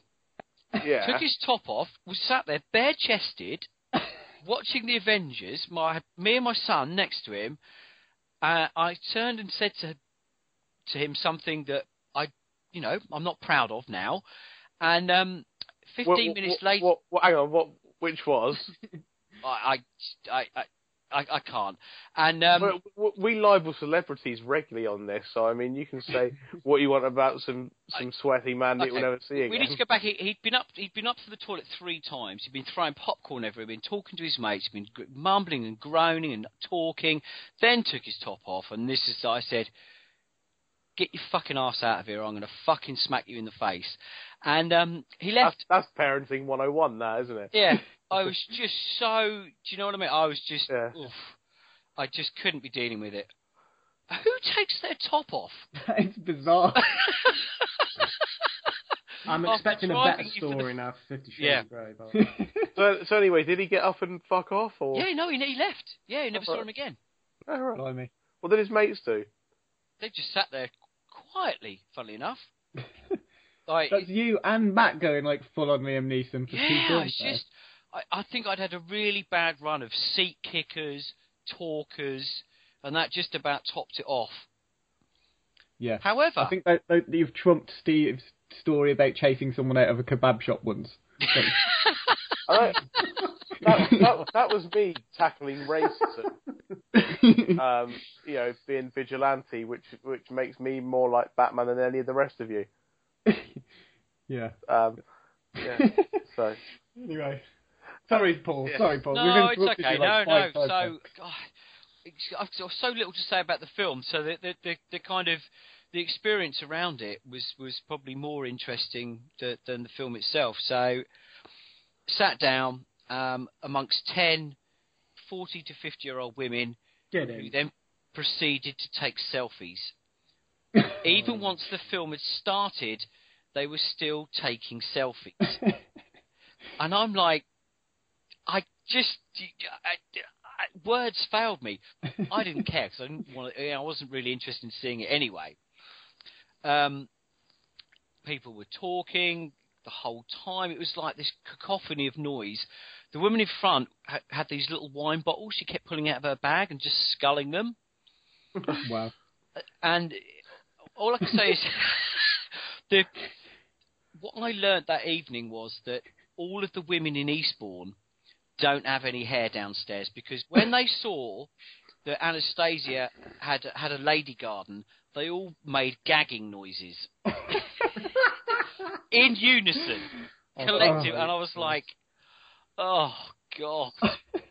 But the question on everyone's mind is, Paul, did it smell like a fishmonger's in there? Oh, it was. I mean, the Sam Taylor Johnson, the director, she hasn't had any work for 6 years. That doesn't, that kind of doesn't bode well. Charlie Hunnam, bless him. We need to talk about who wasn't in this film. The best thing he ever did was pulling out of that. Pardon the pun. Okay, that's the first pun. Okay, carry on. And he's rocked up in Guillermo del Toro's Crimson Peak. And when you do finally see this, you'll realise why. It's just awful. Soft pornography. Terrible, terrible dialogue. I was under the impression that there was this was quite frisky. I'd heard, fisting and other kind of stuff going on. I was thinking, here we go. No, none of that. Have you got a quote from the book you mentioned, Owen? I've got a quote. You wanted to get some clarification on. Yes, because this is... I was just trying to do a bit of research. I know we talked about how taboo that is earlier, but I just trying to do a bit of research, and I thought, I know what'll be quite interesting. I'll get some 50 Shades of Grey book quotes. Can you read it in a character's voice for us? Like, reenact it? In a character's voice. I don't know what the characters are meant to sound like, but I'll give it a go. But this is, like, there's some controversial scenes that were left out. I don't know if the fisting scene was one of them, or whether that's going to appear in a later film, because apparently there are sequels. Go on. But this is a controversial tampon scene. Whoa. No. Yeah. No. Which I believe didn't make it into the final cut. Although, if you do want to see that, you need to see the film Wetlands. oh God! You recommended that to me ages ago. I'm nervous about that one. I don't know if I can. Run through 50 grades really quickly. Okay. Bloke tries to get in girl's pants. She's not having it. She's finally having it. Finds out he's into kinky stuff. She says, "Go on then." You think he's going to do all sorts of incredibly bad things to her, and he tickles her with a feather. The women in the audience all gush and go, "Whoa!" Somebody says the word anal fisting. The end. Wow. And then the usher comes in with a mop and bucket and... You'd think. That's what I was expecting. But trust me, this was borderline even being an 18. Yeah. I've heard that there's only like one or two scenes that possibly push towards being 18-ish. The only thing that happens of any note, I would guess, is that, she gets hit on the bottom with a belt at one point. God, and she's pre-warned this is going to happen, and you don't see the marks. So, do these women not have the internet? If you... I don't want to name any sites that may or may not exist, but I'm pretty sure if you went to RedTube, that you may well find significantly worse than you're ever going to see in 50 Shades. Honestly, I'm sure with the internet being as extensive as what it is, there is a website that is like made for what you might call women's porn. So it's not like this, Xhamster.com. This is what we've come to. The thing is, you don't actually, you see her bits all the time, but you see, and I'm not good at judging distances and sizes, but I think 1/4 of 1 inch of the top, not the tip, the top of his old fella, and that's it. That's not surprising, really. I mean, I'm going to sound like a bit of a woolly liberal. Go on. For a second. But honestly, it really doesn't surprise me, because it's still bizarrely taboo to show any sort of male nudity. Short. And compared to the stuff they try, it's an adult film about, well, sex. It's about sex. It's about two people having sex. So why is it okay for it to be, have lots of tits and arse in it and a bit of bush, apparently, but then just hardly anything from the bloke? I don't get it. I don't understand why that's any different. I don't get it. I mean, the BBFC are a strange beast, and that they object to anything that's violence and sex is a big no-no for them.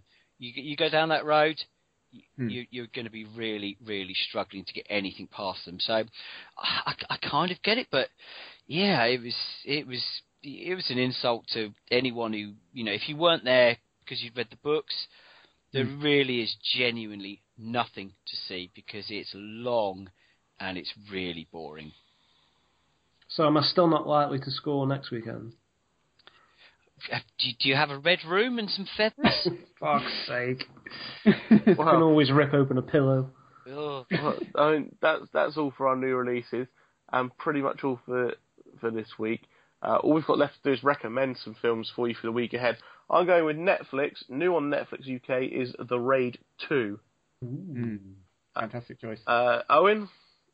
On BBC Two on Friday at 11:05 in the evening, 2001: A Space Odyssey. And I've said enough about it recently, so you can look at either my AI and film article on the website, listen to our AI special edition episode of the podcast, which Matt was on as well, which we did a couple of weeks back, or we've even got like a Stanley Kubrick Corridor of Praise podcast where we like rave about all of his films. Okay. So, there you go. Paul, what are you going to recommend for people? I'm going to go for one of those fangled Blu-ray disc things that people seem to like, which I've seen flogged to death on 4OD, and that's Maps to the Stars. Cronenberg, back on form. This is the film that Julianne Moore should have been getting the nom for, and I can tell you, forget 50 Shades, Maps to the Stars is filthy and absolutely brutal. Get it watched. Okay, and Matt? I'm going to go for a new Blu-ray release in the last week or so. Season 4 of Game of Thrones just arrived in the post. And given that the Series 5 is going to be starting up in the next few weeks on Sky Atlantic, it's a good time to re-watch and try and remember all of those new characters that you didn't give a shit about in the last series. But it's still the best show on TV. So if you haven't seen it yet, go pick it up. Okay, excellent. Well, that's all for this week's podcast. We'll be back next week with another edition of the Failed Critics podcast. In the meantime, you can satisfy your need for us by going to www.failedcritics.com or visiting our Twitter page at Failed Critics.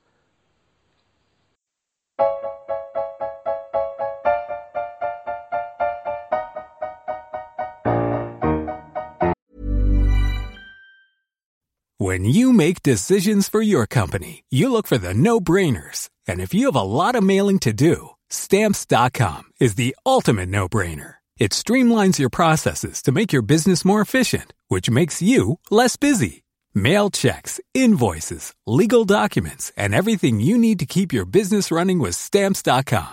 Seamlessly connect with every major marketplace and shopping cart. Schedule package pickups and see your cheapest and fastest shipping options from different carriers, with rates up to 89% off USPS and UPS rates. And with the Stamps.com mobile app, you can take care of mailing and shipping wherever you are. Make the same no-brainer decision as over 1 million other businesses with Stamps.com. Sign up with code PROGRAM for a 4-week trial, plus free postage and a free digital scale. No long-term commitments or contracts. That's Stamps.com. Code PROGRAM.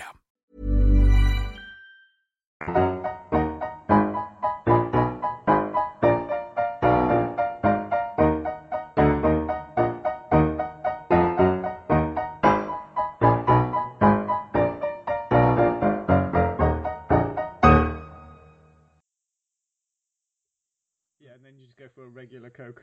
Yeah. No, I was trying all sorts. I feel bad at that first segment because I had the odds all printed out. It's like, is that called preparation? Is that not allowed? It's not that it's not allowed. It's just not expected. It's As long as you know you're not getting paid, it's great. it's frowned upon. It's if you want a football equivalent, it's like it's the unwritten rule of throwing the ball back to the opponent if they put the ball out of play for an injury, but you decide just to play on instead. Right. Making notes is basically playing on instead when you should give it back. It's a bit about yourself, what you do, why you like the website and the podcast, and what kind of films you like in that. Oh, God, And your favourite band as well. Yeah, I quite like Depeche Mode, Matt. This will come as a surprise to you. Oh, yes, you don't say.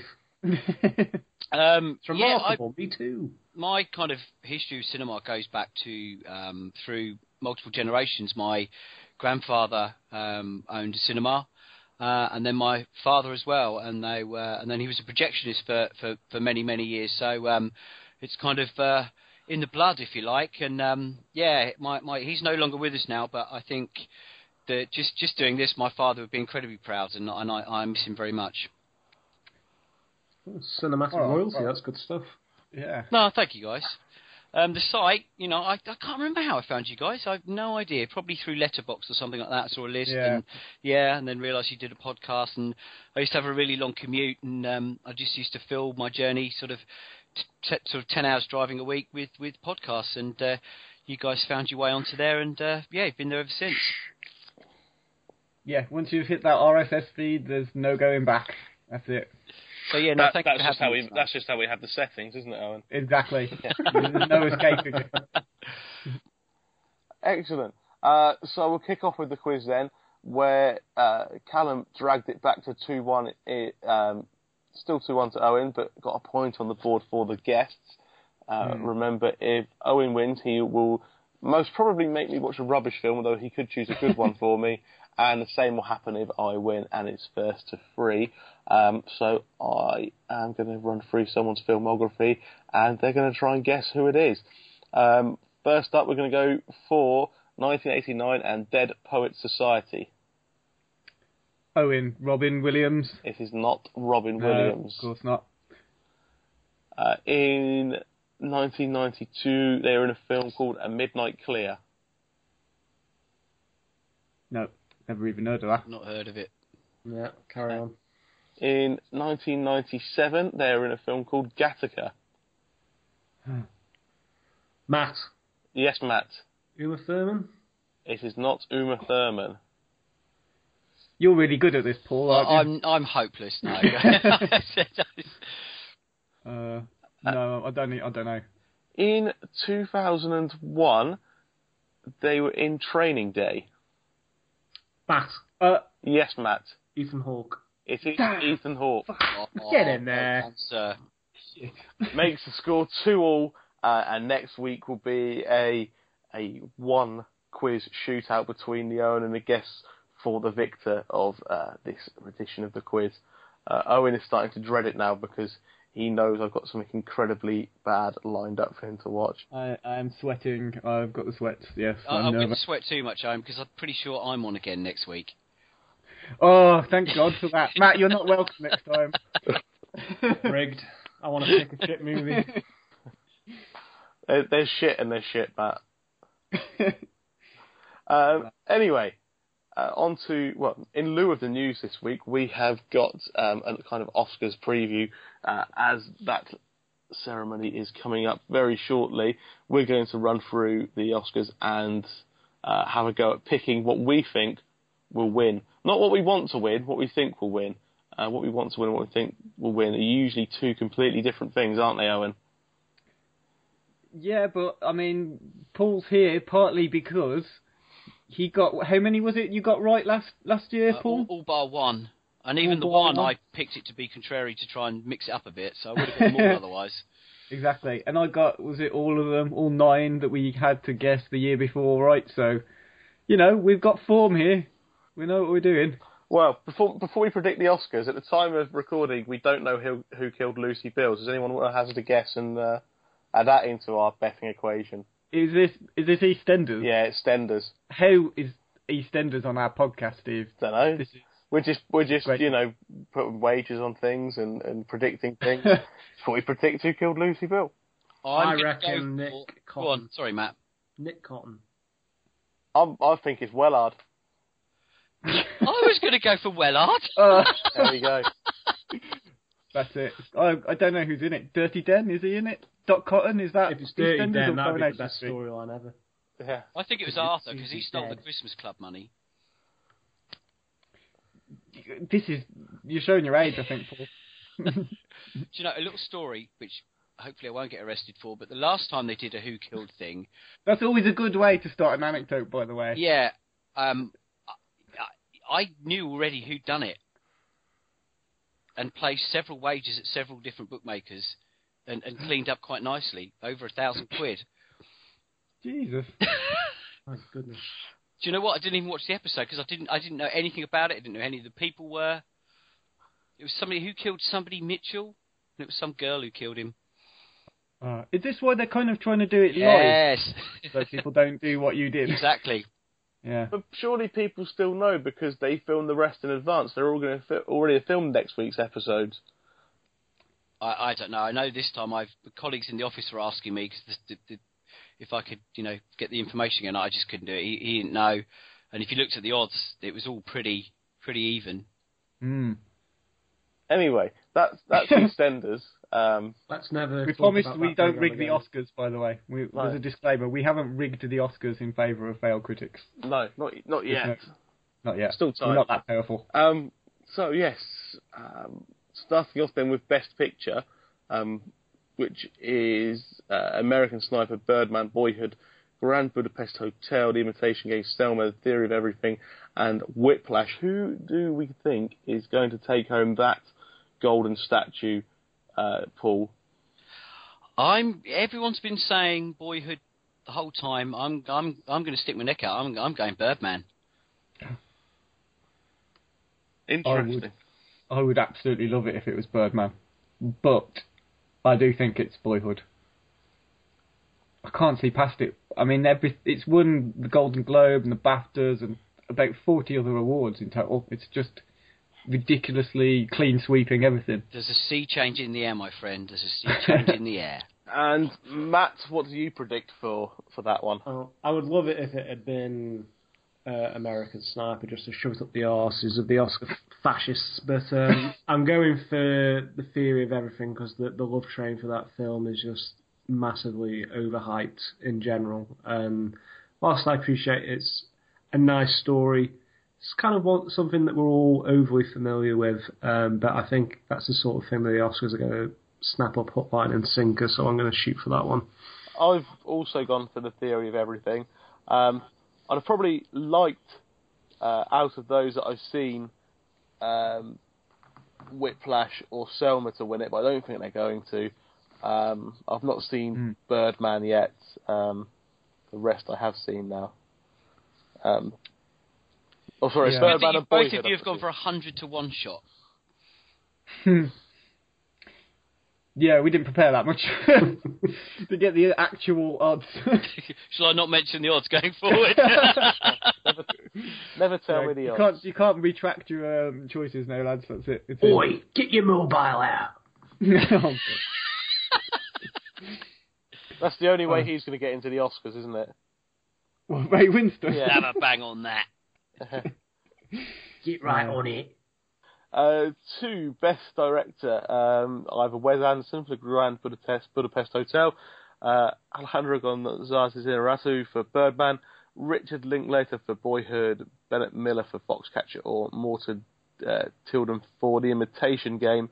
I went with this one for Richard Linklater for Boyhood. I think that regardless of whether it gets Best Film or not, it's probably the best technical achievement as a film being filmed over that long a period, and for that reason he should get Best Director. It's amazing, consistency that he managed to get with it, to get everything to stay looking the same through the 12 years, and it's like you said, pretty amazing achievement to pull off a project like that. I think he'll win it as well. I honestly think he'll win it. I would love, again, for Iñárritu to win for Birdman, because that. And in fact, Wes Anderson for Grand Budapest Hotel. I'd be happy with either of those two, but I still think it'll be Linklater, Best Picture and Best Director in the bag, if you ask me. And Paul, what do you think for this one? I'm marrying it up with Birdman. Inarritu's going to win it, and he's going to win it easily. Wow. Confidence. You reckon? Yeah, confident. Easily? Yep. Done deal. Wow. And Matt? Yeah, just purely as a method of trying to differentiate from the rest of you guys, because I would have thought Linklater would be the obvious candidate here. I've gone for Wes Anderson for Grand Budapest Hotel, just so I can try and outscore you if there's some bizarre turn of events. That's purely a shot in the dark there. I don't think it's that much of a shot in the dark, really. I think Linklater's, regardless of what Paul just said, I think Linklater's nailed on for Best Director. But I would probably put Wes Anderson second. Do you want a fiver on it, Owen? I think it's quite a close category, though, in general. It's a very strong one, and there's a couple, or maybe even three, very strong candidates there. Yeah. So, which way it's going to go? Who's got the live odds? I don't know.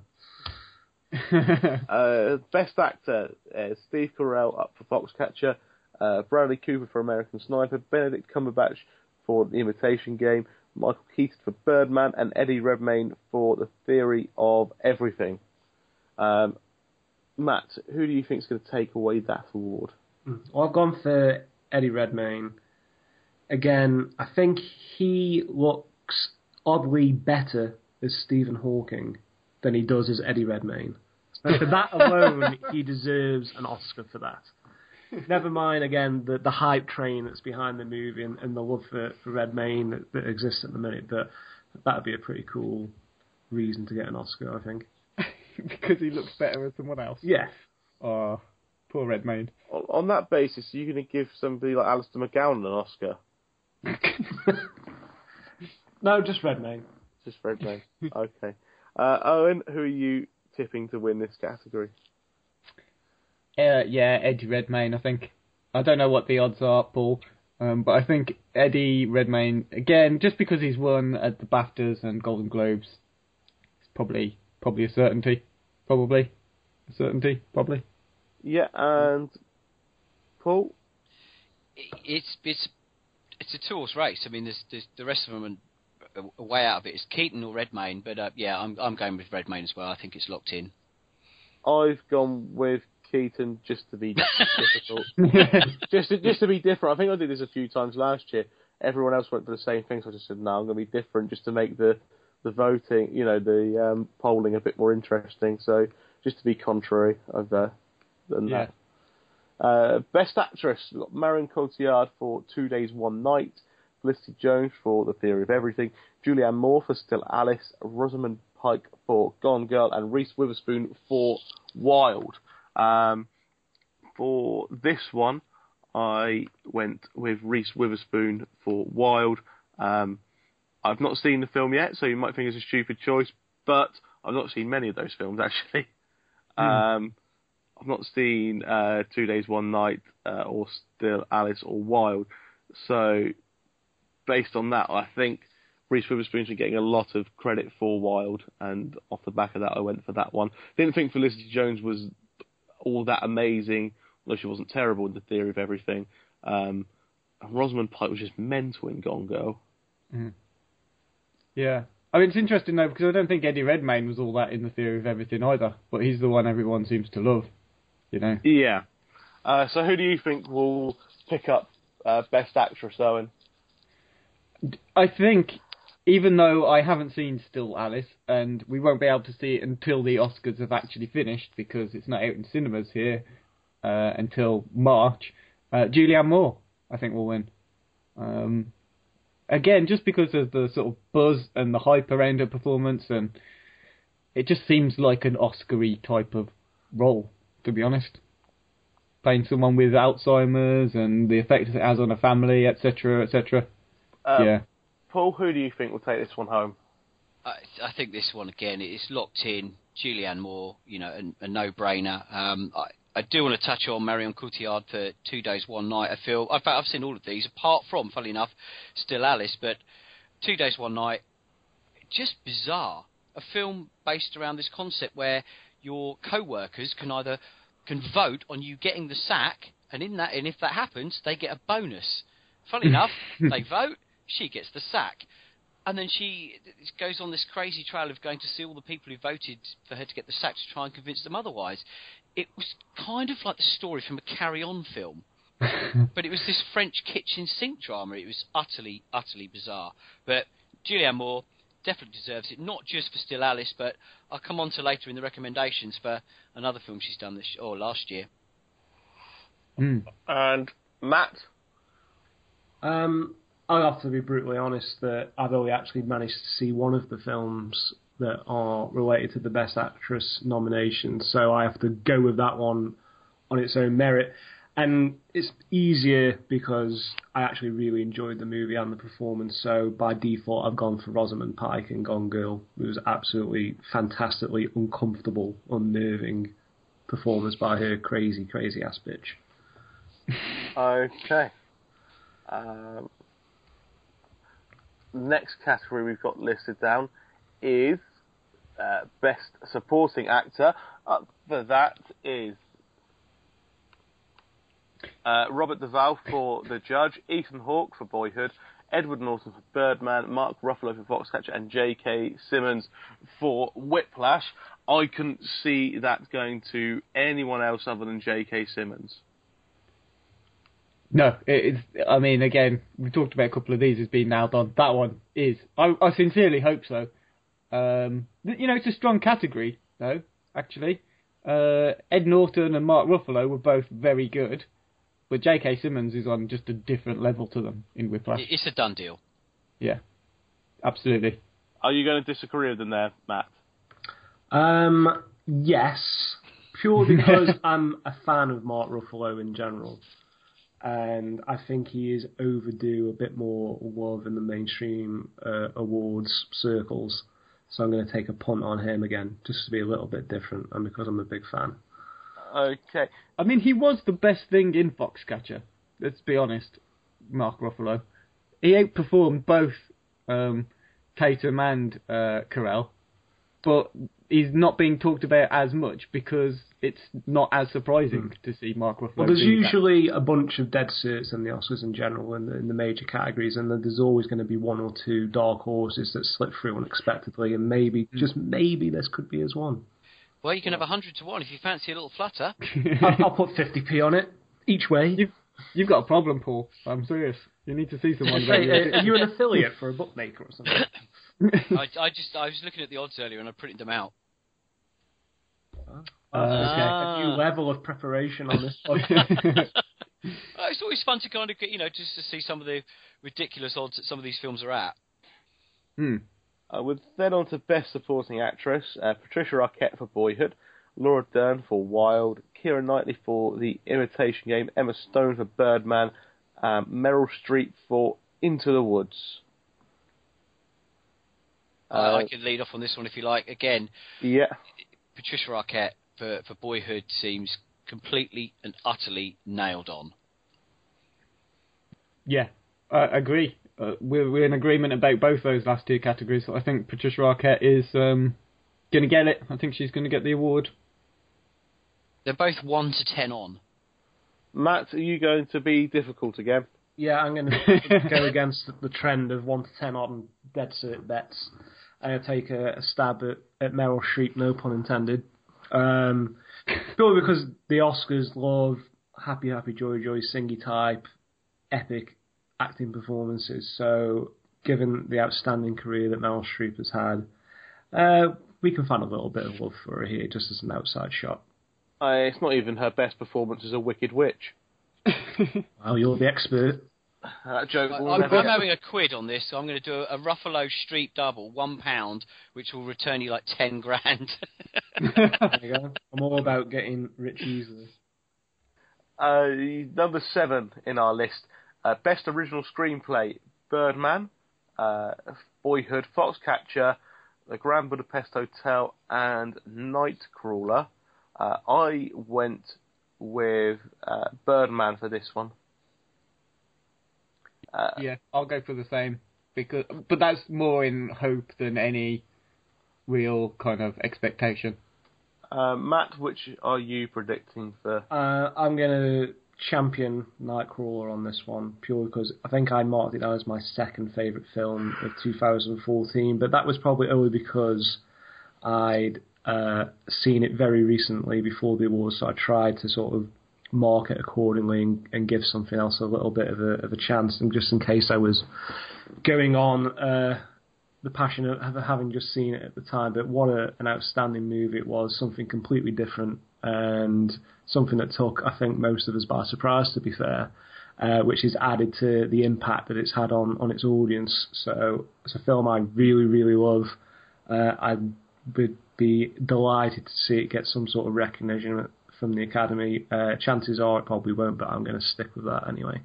I think it's the only sort of semi-major category that it's been nominated for as well, and it would be brilliant if it just picked up. Yeah, it's a travesty it hasn't been nominated for more things, whether it's Jake Gyllenhaal or the cool soundtrack. The cinematography was excellent, so there's plenty of chances where it should have gotten more affection than it has done. Hopefully it can swing a small miracle on that one.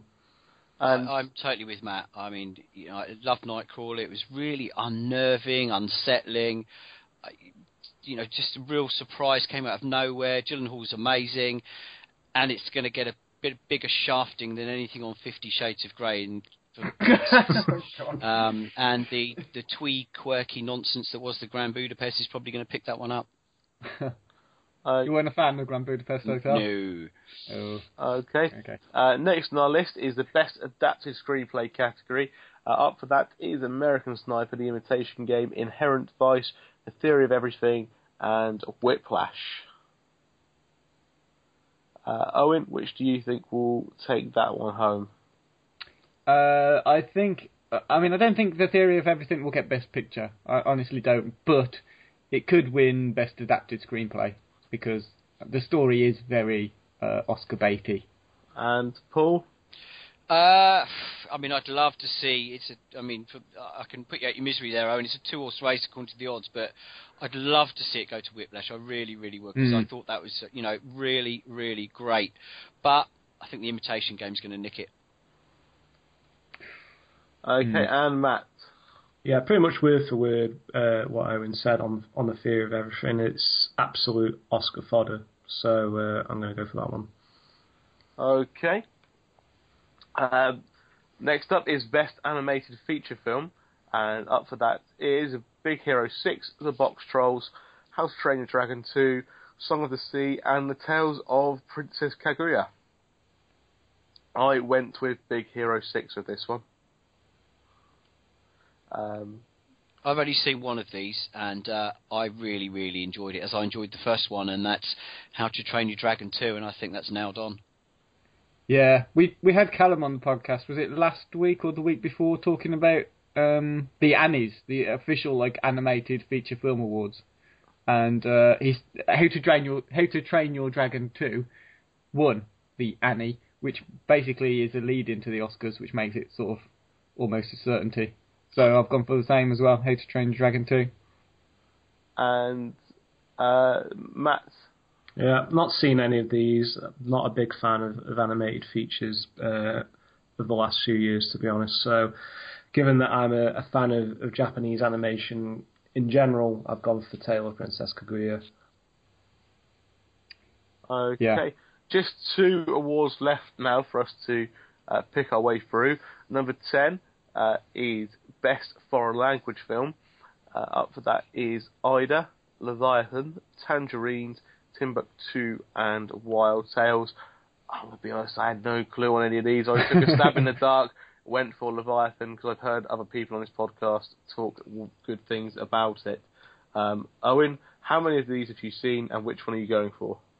Actually, I've seen none. I almost paid to watch Ida, or was it Ida? I don't know how you pronounce it. It's a Polish film. And then I didn't at the last minute. I almost paid, and then I thought, no, I can't be bothered with it. But I really think it's probably going to win, because, again, just the buzz I've heard about it. Leviathan, I've also heard a lot of buzz about, but seems a bit too obvious to go for. Matt, are you going to go for the obvious one, or are you going to... I like going obvious. It's stuff I've not seen. But I recall a few mentions of Leviathan getting some good things said on the podcast, and it's a cool name. I'll stick with that one. Okay. Paul, which one are you going for? Are you picking the one with the coolest name?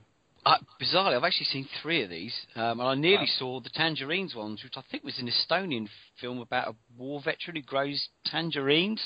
Didn't sound very interesting. Leviathan, it was so depressing. It was just grim, and I would not ever want to watch it again, even though it was good. Wild Tales, that was a while ago. I don't really remember an awful lot about it. But Ida, now if you like a nice 4:3 aspect ratio, black and white, Polish drama about nuns, nailed on. That's the one that's going to win. Okay. Seems right up my street then. It was awful. Exactly, right. It's awful, but it's going to win. Yes. Yeah. Finally then, best documentary feature, Citizen 4, Finding Vivian Maier, Last Days in Vietnam, The Salt of the Earth, and Virunga. Owen, which one do you think is going to be the best documentary? This is tough because I haven't seen any of them. I thought this year I'd seen loads. I thought, oh, brilliant, I've seen loads and loads of documentaries. There are going to be loads of them that are nominated at the end of the year, and I'll be able to talk a little bit about them. And actually, none of the documentaries I've seen are in that list, which is annoying, because Storyville, I thought, had been brilliant. None of them are out, Owen. I've not been able to see any of them either. And they're not out, is that why? No, you know the documentaries are my bag, and I've not seen, apart from I think Citizen 4 you could at a push see, but the rest of them, no, none of them. And Next Goal Wins wasn't even nominated. Yeah, bet you gutted. I am. The amount of plugging I did for that, I even interviewed an international goalkeeper for that one. And the co-director. Two interviews for that. Yeah. 2 interviews, and they got me from the website and no one else. We even gave away DVDs to try and get people to watch it. Yeah. It was sterling work, to be fair, Steve. You should have got an Oscar for that. Yeah, I still want the DVD off of James that he won in inverted. Oh, did he win one? He did win one. He wasn't officially working for the website at the time, so he was eligible to enter the competition. So he was one of the few people that entered as well. Oh, I'm sure I entered that. Talk to Owen. He was in charge. Oh, I see. You're passing the book. Yeah. Right. But anyway, who do we think is going to win best documentary? I am not sure at all about this one, so I've just gone for one that's got a foreign-sounding name, Virunga. I also went for Virunga because I do remember hearing something about it that I vaguely remember being good. Is it about a chimpanzee enclave or something, or monkey? Something to do with wildlife preservation, I think. Absolutely no idea on this one. Matt? Just went for Virunga again. We're just taking a blind stab at this one. Not seen any. I do try and watch a lot of documentaries, but when we're getting into foreign territory, that is entering murky waters for me. So Virunga as a complete and utter lookbox choice. Okay, and Paul, what did the bookies say? The same as I've gone for. Citizen 4, it's issue-y, it's Edward Snowden, they love a bit of politics. I think that's going to nail it, yeah. Okay, well that is our Oscar picks done. So we'll be back when it's all said and done with the winner out of the 4 of us, I suppose. If you want to make your predictions, you can tweet us. Or how could they do it any other way? Owen, can they comment at the bottom of the podcast when it's on the website? The website page for this podcast that you presumably have looked at to download from, or if you go to failcritics.com, it'll just be one of the top articles there. Just comment at the bottom if you want. You can leave. You don't have to vote in all categories. It'd be great if you did. I'll put a list up of which categories we voted in the sort of blurb for the podcast. But yeah, just leave your votes in the comment section. We can try and find some prize. I don't know what it'll be. It'll be the same as last year. Yeah. Well, you didn't get the same as last year.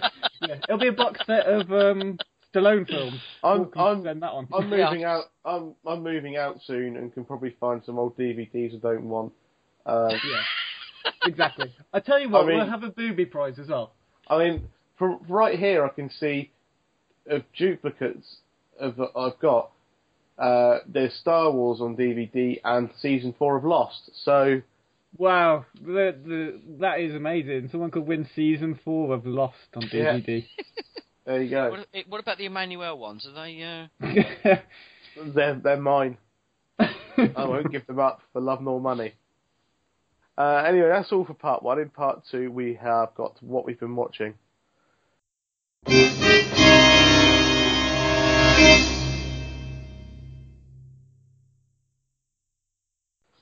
Time then for what we've been watching, where we take a look at films we've seen in the last week or so that aren't necessarily new releases.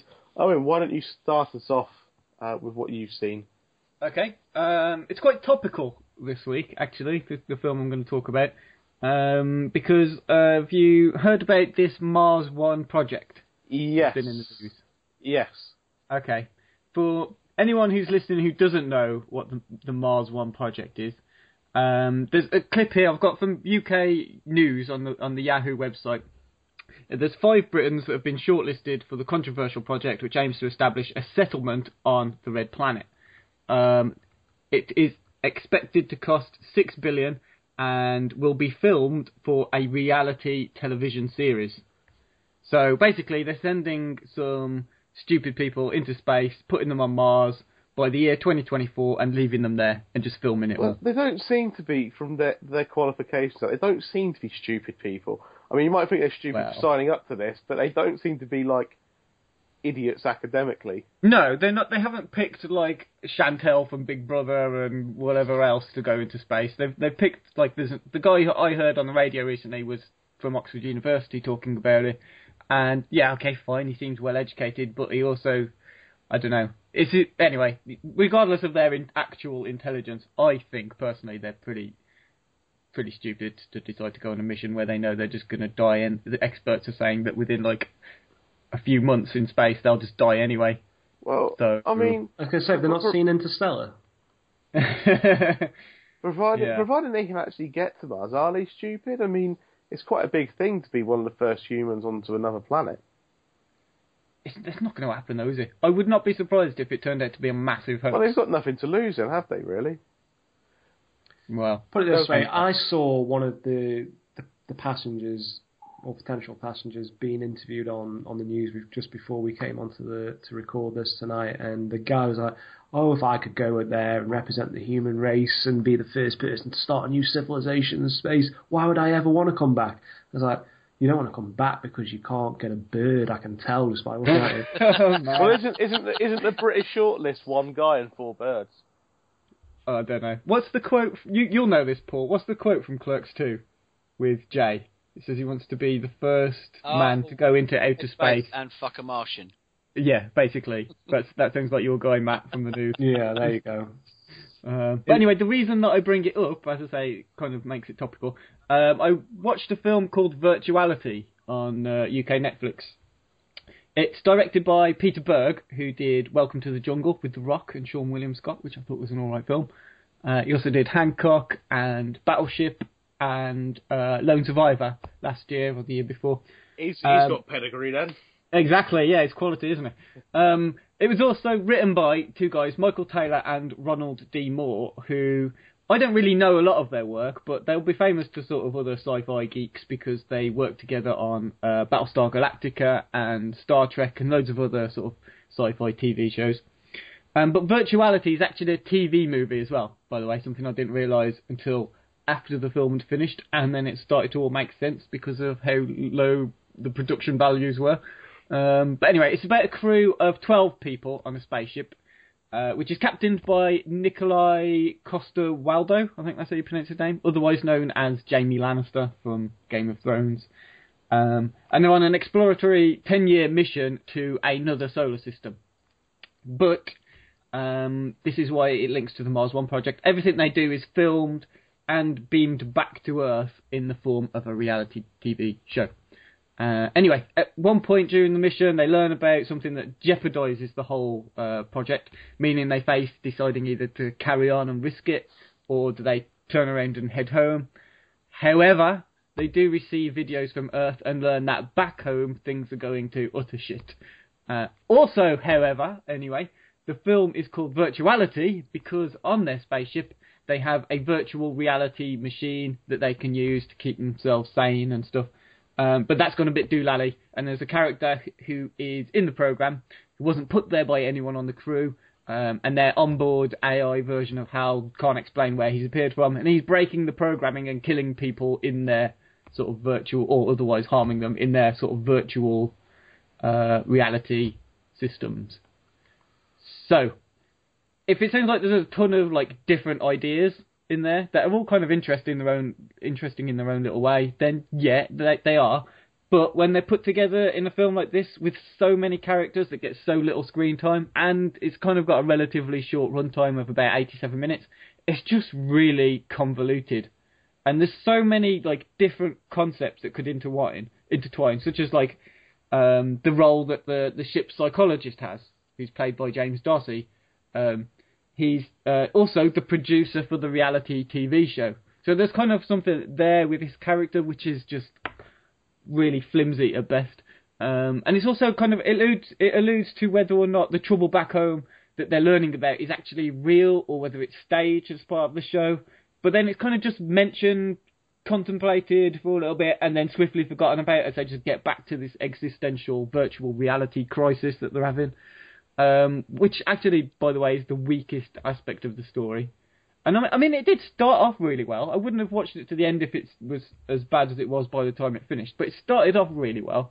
And it introduces these ideas quite well, and these different, like, interconnected, overlapping concepts that they're all really interesting to begin with. But then they never really fully develop them. And then by the time it closes them off, it just doesn't stop introducing new ideas and doesn't finish any of the ones that it tries to tempt you with. And, it would have been much better if they ditched at least half of the characters, if they didn't bother with trying to, enticing you about what's going on back home, if that was just left out completely, and just committed to this overarching story about the virtual reality machine, it would have been better. Instead, it felt like a really shallow...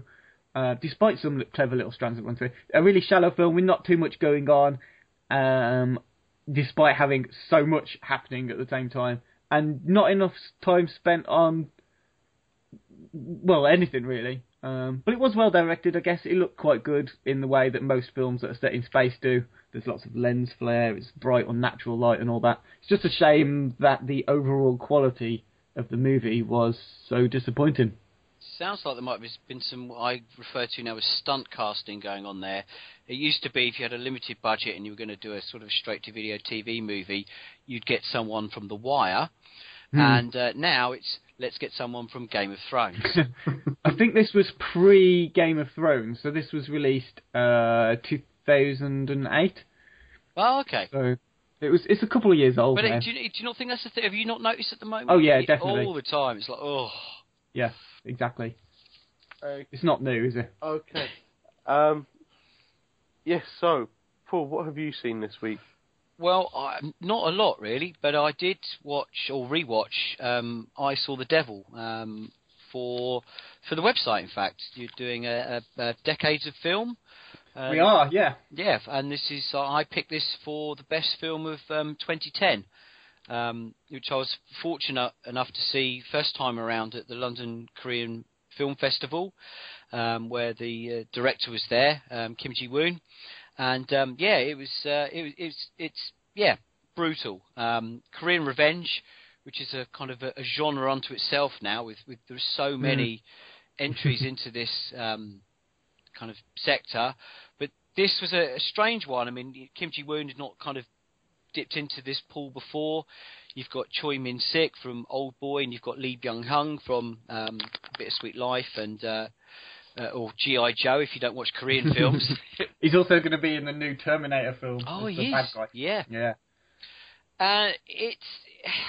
Have you all seen it? I have. I bloody love I Saw the Devil. I haven't seen it, but I think I might check it out based on what you just said. It sounds pretty cool. It kind of takes the whole kind of revenge genre and just cranks it up and up and up. And I'm a big kind of fan of Korean cinema, and I love all the the kind of the melodrama, the completely ridiculous. The police are always portrayed as Keystone Cops. You have these mad tonal shifts where the movie's all over the place, but somehow they all work. And Kim Ji-woon, it looks amazing. It just looks beautiful, this film. And it's juxtaposed by this horrendous violence. Just horrendous. And,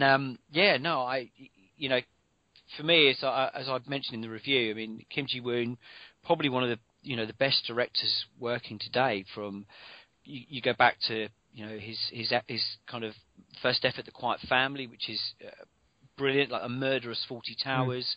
You go through to A Bittersweet Life, which is just an amazing gangster film. The Good, the Bad, the Weird, which is an amazing Western. Through to I Saw the Devil, and then his last film, which had Arnie in it, The Last Stand. So, if you haven't seen it, I can't recommend it enough. But it really isn't for the faint-hearted. It really isn't. How does it stand up against something that more people would have seen, like Old Boy? Choi Min-sik it's the same lead actor, which was clearly deliberate, because it kind of takes the tropes and themes from Old Boy and, in a way, just ramps them off the scale, where typically in a revenge film you kind of, I don't want to spoil it too much, but you're going after the guy to get your vengeance. In this, he gets him pretty early on, and then you're thinking, well, hang on, what happens next? And then it's like, and I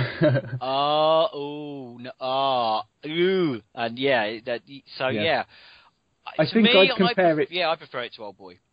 Yeah, I don't know. They'd make a fantastic double bill, actually. I Saw the Devil and Old Boy. I think it kind of fits somewhere between Old Boy and something like The Chaser, which is another popular Korean film where you've got good guys and bad guys, but it's not as black and white as that. No, it's very I was gonna say grey areas, but it's more like red areas from the amount of blood that's all over it. But yeah, it's absolutely brutal as well. The taxi scene is just. There's so many scenes like that though. The taxi scene. There's the scene where Kim Ji-woon's character first catches up to Choi Min-sik as well, which is they're just brutal, absolutely. Yeah, because normally brutal. when you see people being hit with objects, you don't actually see the object hit. You'll just hear the noise. See, but in this, all the impacts are there. Every whack, stone over the head, knife in them, everything is completely visceral and just it's really, really it's a blast though. It's not as grim as it sounds. Its tongue is firmly in its cheek. Oh yeah. Okay, and Matt, what have you seen? I've had a couple of golden oldies to kill some time in the last few days. Sky had put all the Die Hard collection onto their on-demand service over the weekend. So there's only one I'm going to watch, which was the first one, of course, our favourite Christmas movie of all time.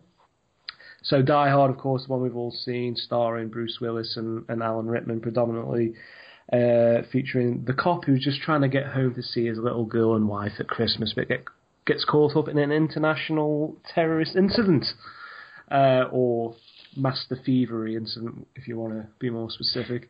I'm delighted to say I haven't actually seen Die Hard for a while, so I was a little bit apprehensive about going back to it, as I tend to overanalyze things a little bit when I go back to an old classic. But I'm glad to say it holds up tremendously well. It's still as entertaining and over the top and silly with the action as I remember it being. All the dialogue's still really snappy and excellent. Bruce Willis is fantastic in it. It's still a 5 out of 5 action movie, I'm glad to say, so I really enjoyed revisiting that.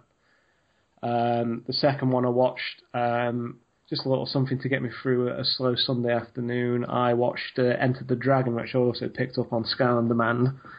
Again, one that I've not seen for years, and I was a massive fan of Enter the Dragon as a kid, and I love Bruce Lee movies. Doesn't hold up quite as well as I remember. It's still entertaining, but the fight sequences aren't quite as impressive as I used to remember. Perhaps because we've seen, or been spoilt for choice with so many modern martial arts movies, from your On Backs to the Raid type movies, or even 80s Golden Harvest stuff like your Jackie Chan and Ewan Buer type films perhaps supersede this slightly, but where Enter the Dragon succeeds is the cool factor. It's such a cool movie. Because you're watching the greatest martial artist of all time at the peak of his powers, and everything's just so massively impressive with him, whether it's from his philosophy to the actual physical action in the movies. It's still very impressive to a degree. And it's still a good film, and it's certainly one of the most important martial arts movies of all time, if not the most important martial arts movie of all time. I know, and you did a pretty cool retrospective on Bruce Lee quite recently, where you touched on Enter the Dragon. I did, yeah. Because you're right. I mean, it was really important. It was the first martial arts or kung fu film to be produced by an American. Well, it's co-produced. I think Warner Brothers and Golden Harvest co-produced it. And it had a massive budget for the type of film it was, $850,000, which doesn't sound like a lot now, but in 1973, for this film about, fighters from all around the world, it's basically an exploitation film with a huge budget, and is really, really good. I mean, as well, you touched upon how the action sequences don't really hold up as well these days, but I think it's because it's a different type of film to what like Ong Bak is, or even the Jackie Chan films from like the 80s, like Police Story or Project A or anything like that, because they're more.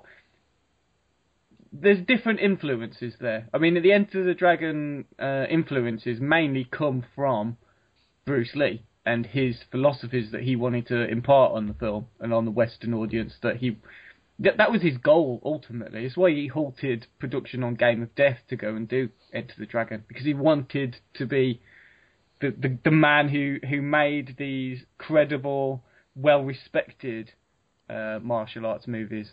And that had something to say, other than just, you've got the big bad guy in an island and he wants to bring loads of international fighters together till they kill each other, kind of thing, I agree. Enter the Dragon couldn't possibly work without Bruce Lee. Any other martial artist getting the top billing there, it couldn't work without the support cast either, because it was part of its success as well was bringing together people for like the characters in it whose names are escaping me at the moment. Is it John Saxon and Jim Kelly and John Saxon? Yeah, they're both brilliant in it. Who are both brilliant, and then you've got Sammo Hung and Bolo Yeung, and they're all making their sort of big Western screen debuts in a way, even if they're playing minor characters. And it's just, I still really love Enter the Dragon. I think it's fantastic. Okay. I think that brings an end to what we've been watching then. Up next, we have got the new release section of the podcast, where we're reviewing everything from Predestination to 50 Shades of Grey.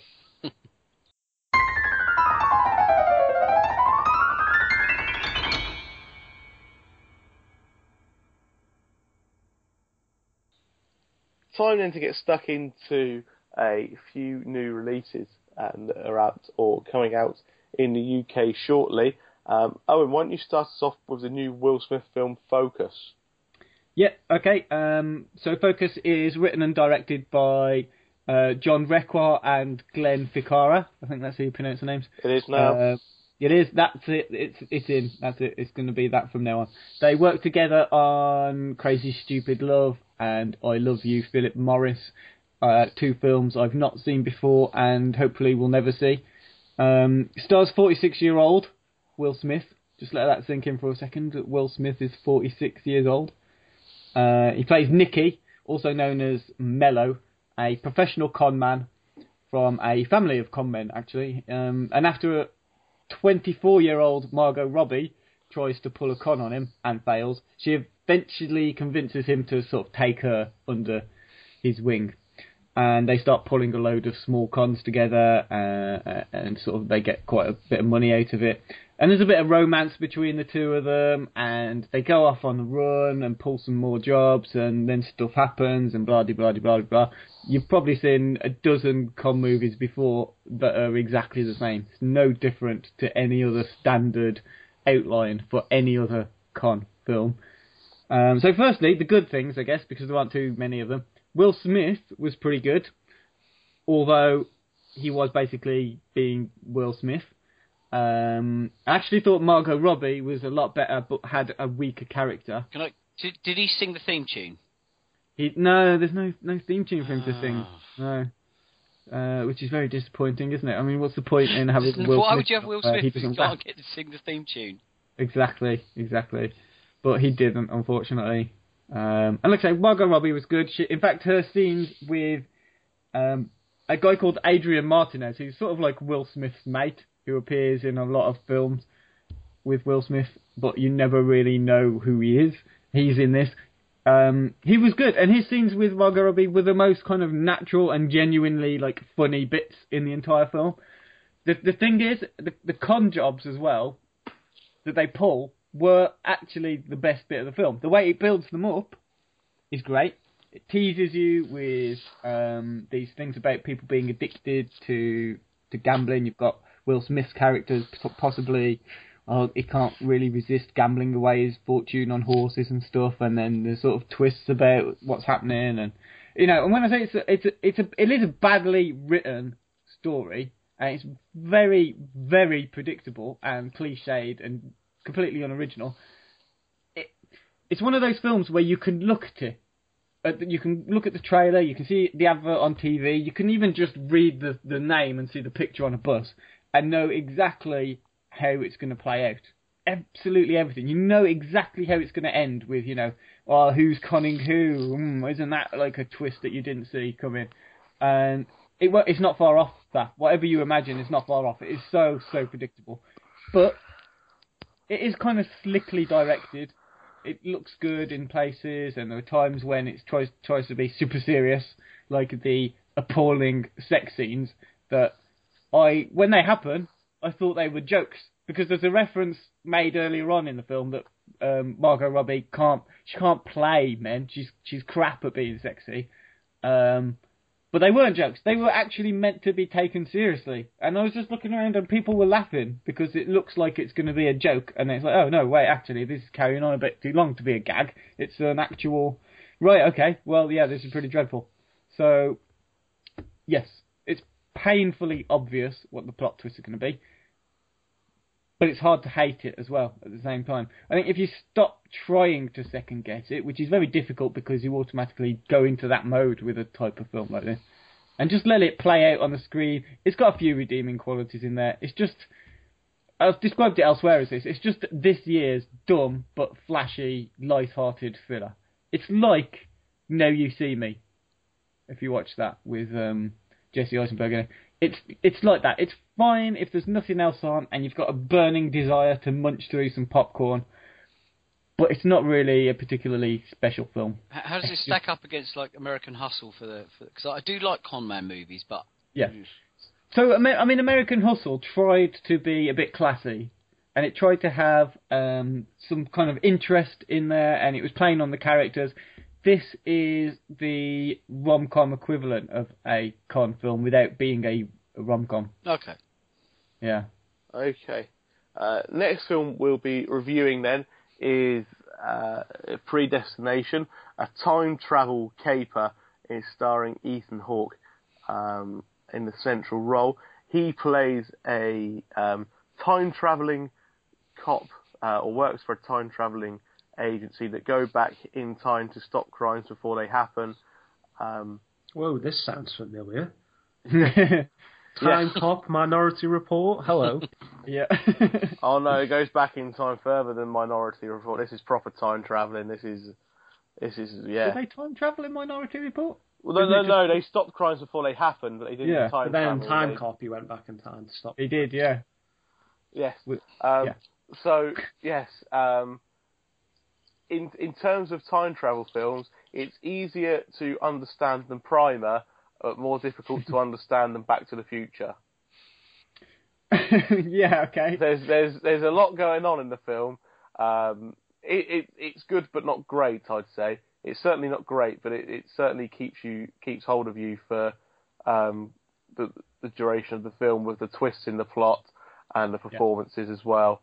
There are a fair few twists, some of them obvious, some of them not so obvious.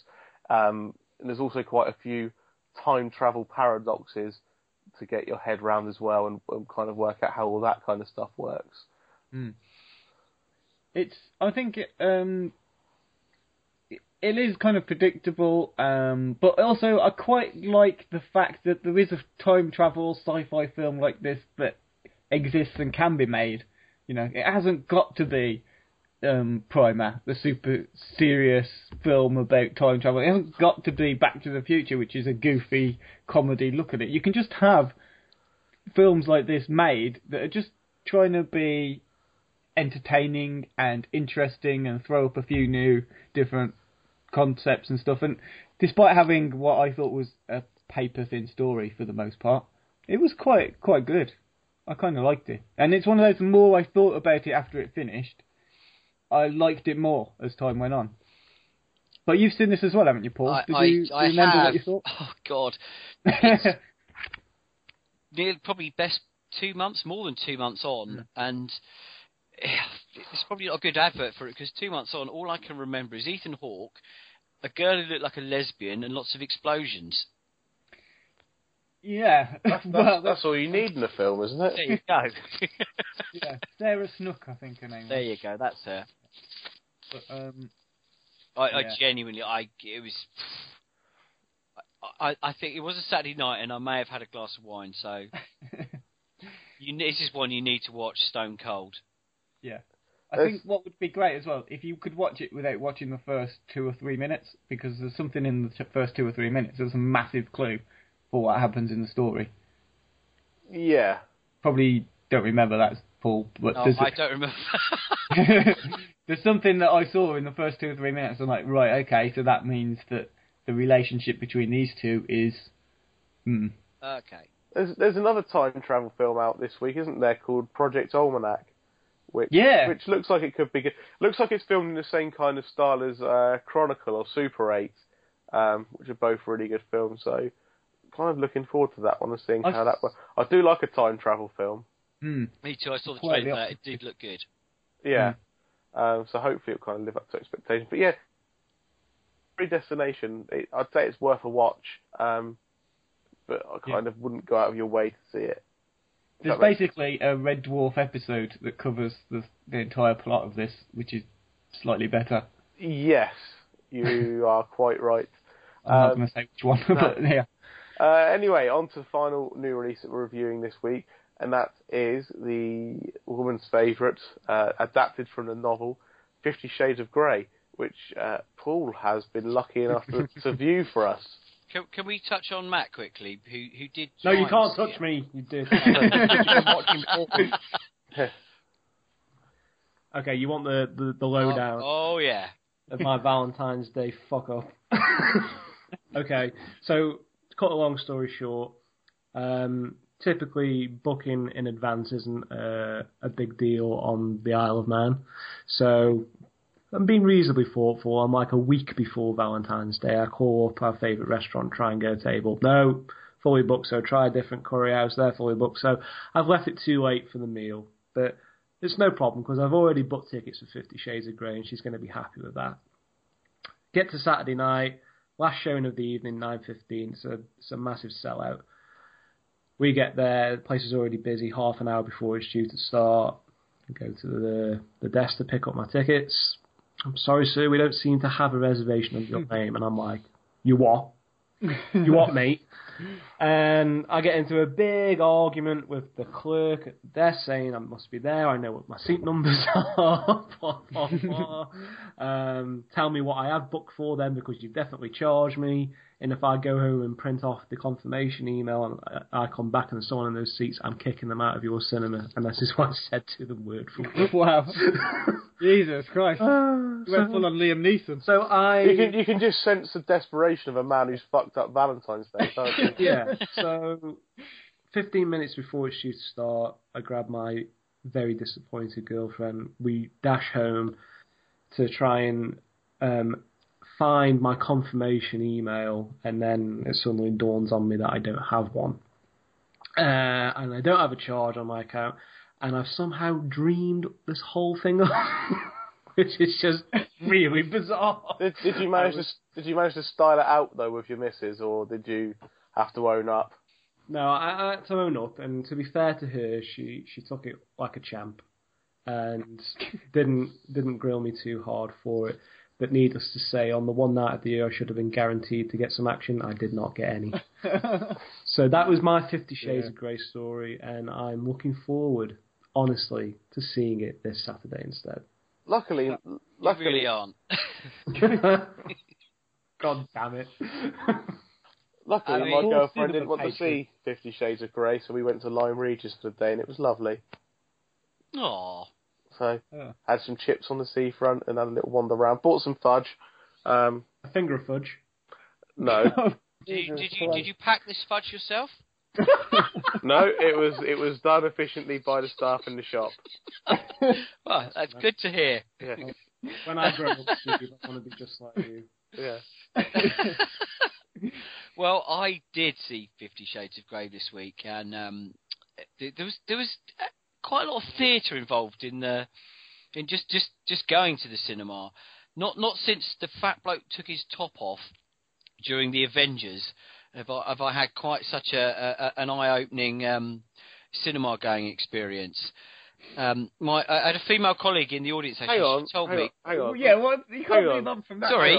The fat bloke took his top off in the event. I was trying to think through the film. I said, "What a fat bloke taking his top off?" There was a fat bloke sat next to me. Yeah. Who obviously got quite warm. Yeah. Took his top off. Was sat there bare-chested, watching the Avengers. Me and my son next to him. I turned and said to him something that I'm not proud of now. And 15 minutes later... hang on, which was? I can't. And we libel celebrities regularly on this, so I mean, you can say what you want about some sweaty man that we'll never see again. We need to go back. He'd been up to the toilet 3 times. He'd been throwing popcorn everywhere. He'd been talking to his mates. He'd been mumbling and groaning and talking. Then took his top off, and this is I said, "Get your fucking ass out of here! I'm going to fucking smack you in the face." And he left. That's parenting 101, that, isn't it? Yeah. I was just so... Do you know what I mean? I was just... Yeah. Oof, I just couldn't be dealing with it. Who takes their top off? It's bizarre. I'm expecting a better story now for 50 Shades of Grey. But... So anyway, did he get up and fuck off? Or? Yeah, no, he left. Yeah, he never saw him again. Oh, right. Blimey. What did his mates do? They just sat there quietly, funnily enough. That's you and Matt going like full on Liam Neeson for 2 films. It's just...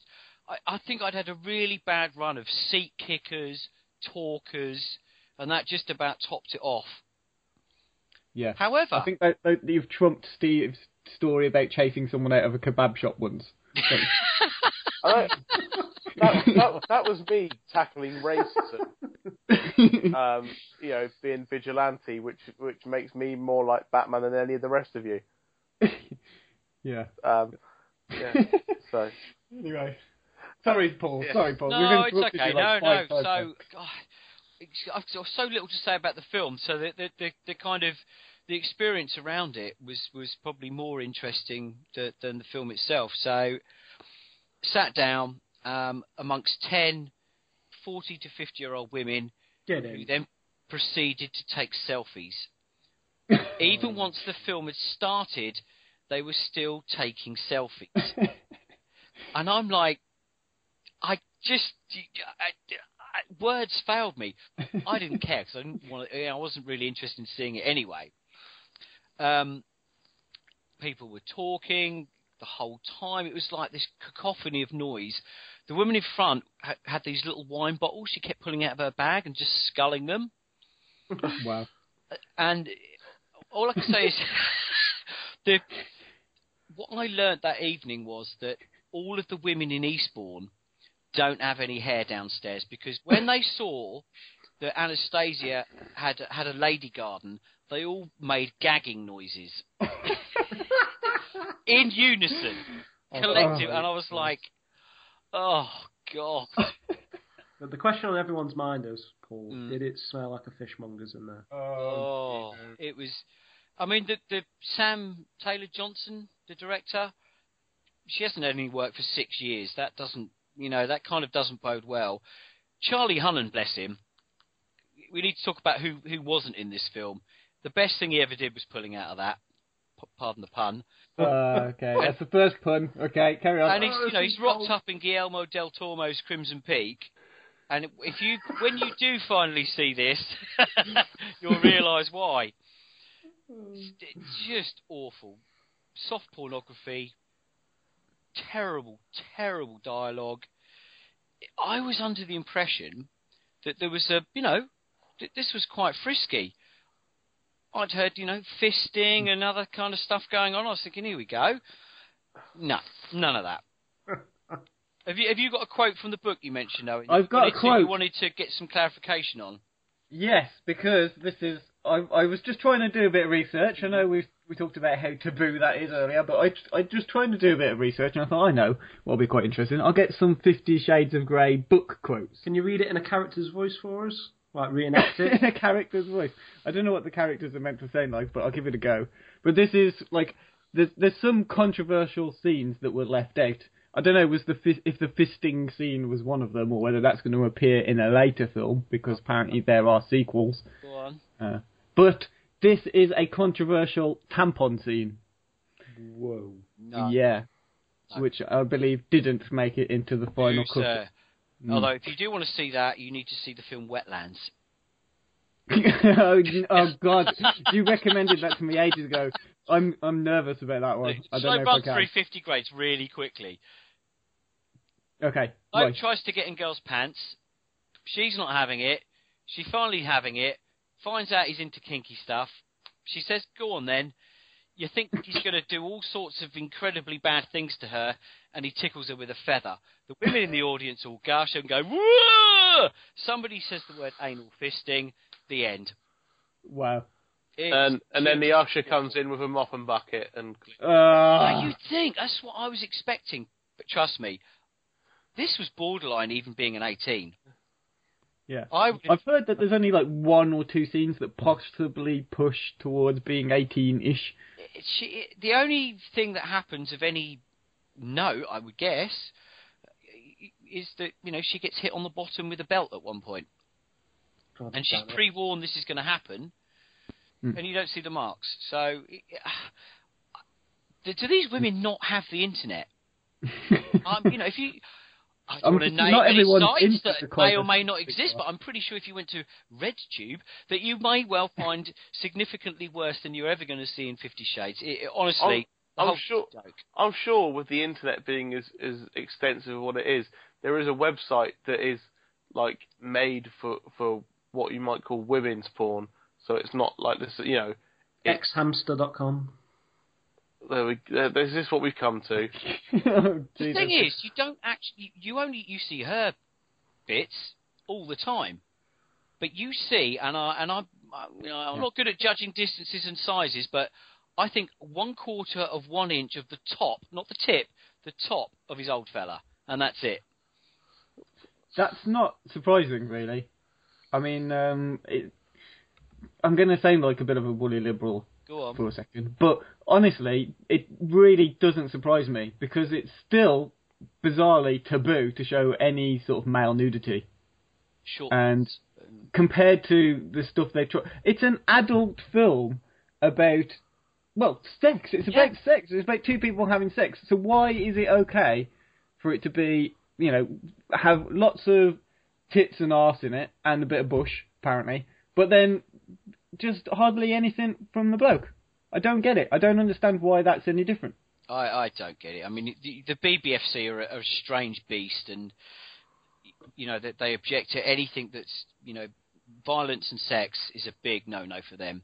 You go down that road, you're going to be really, really struggling to get anything past them. So I kind of get it, but yeah, it was an insult to anyone who if you weren't there because you'd read the books, There really is genuinely nothing to see because it's long and it's really boring.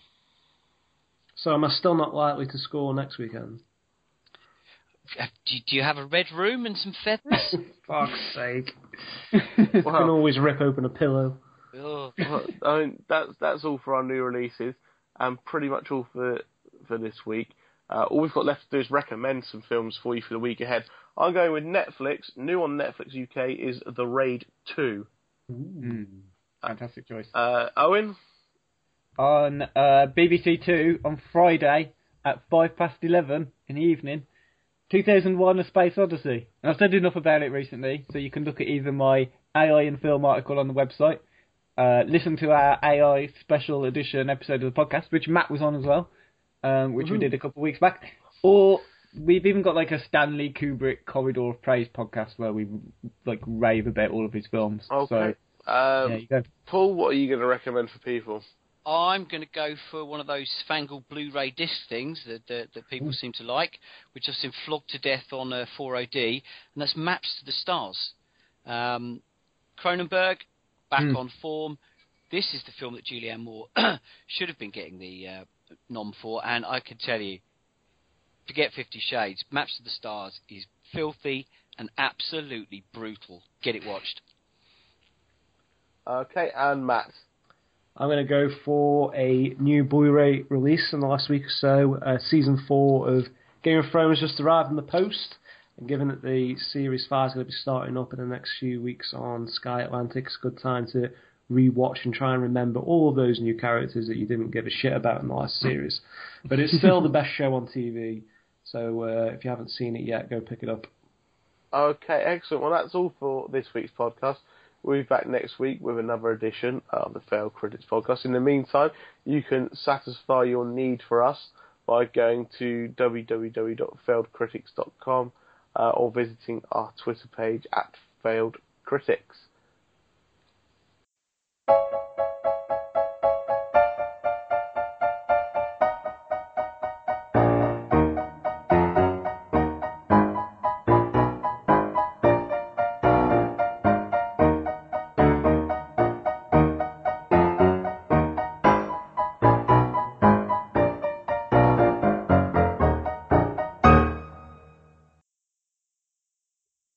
And then you just go for a regular Coke.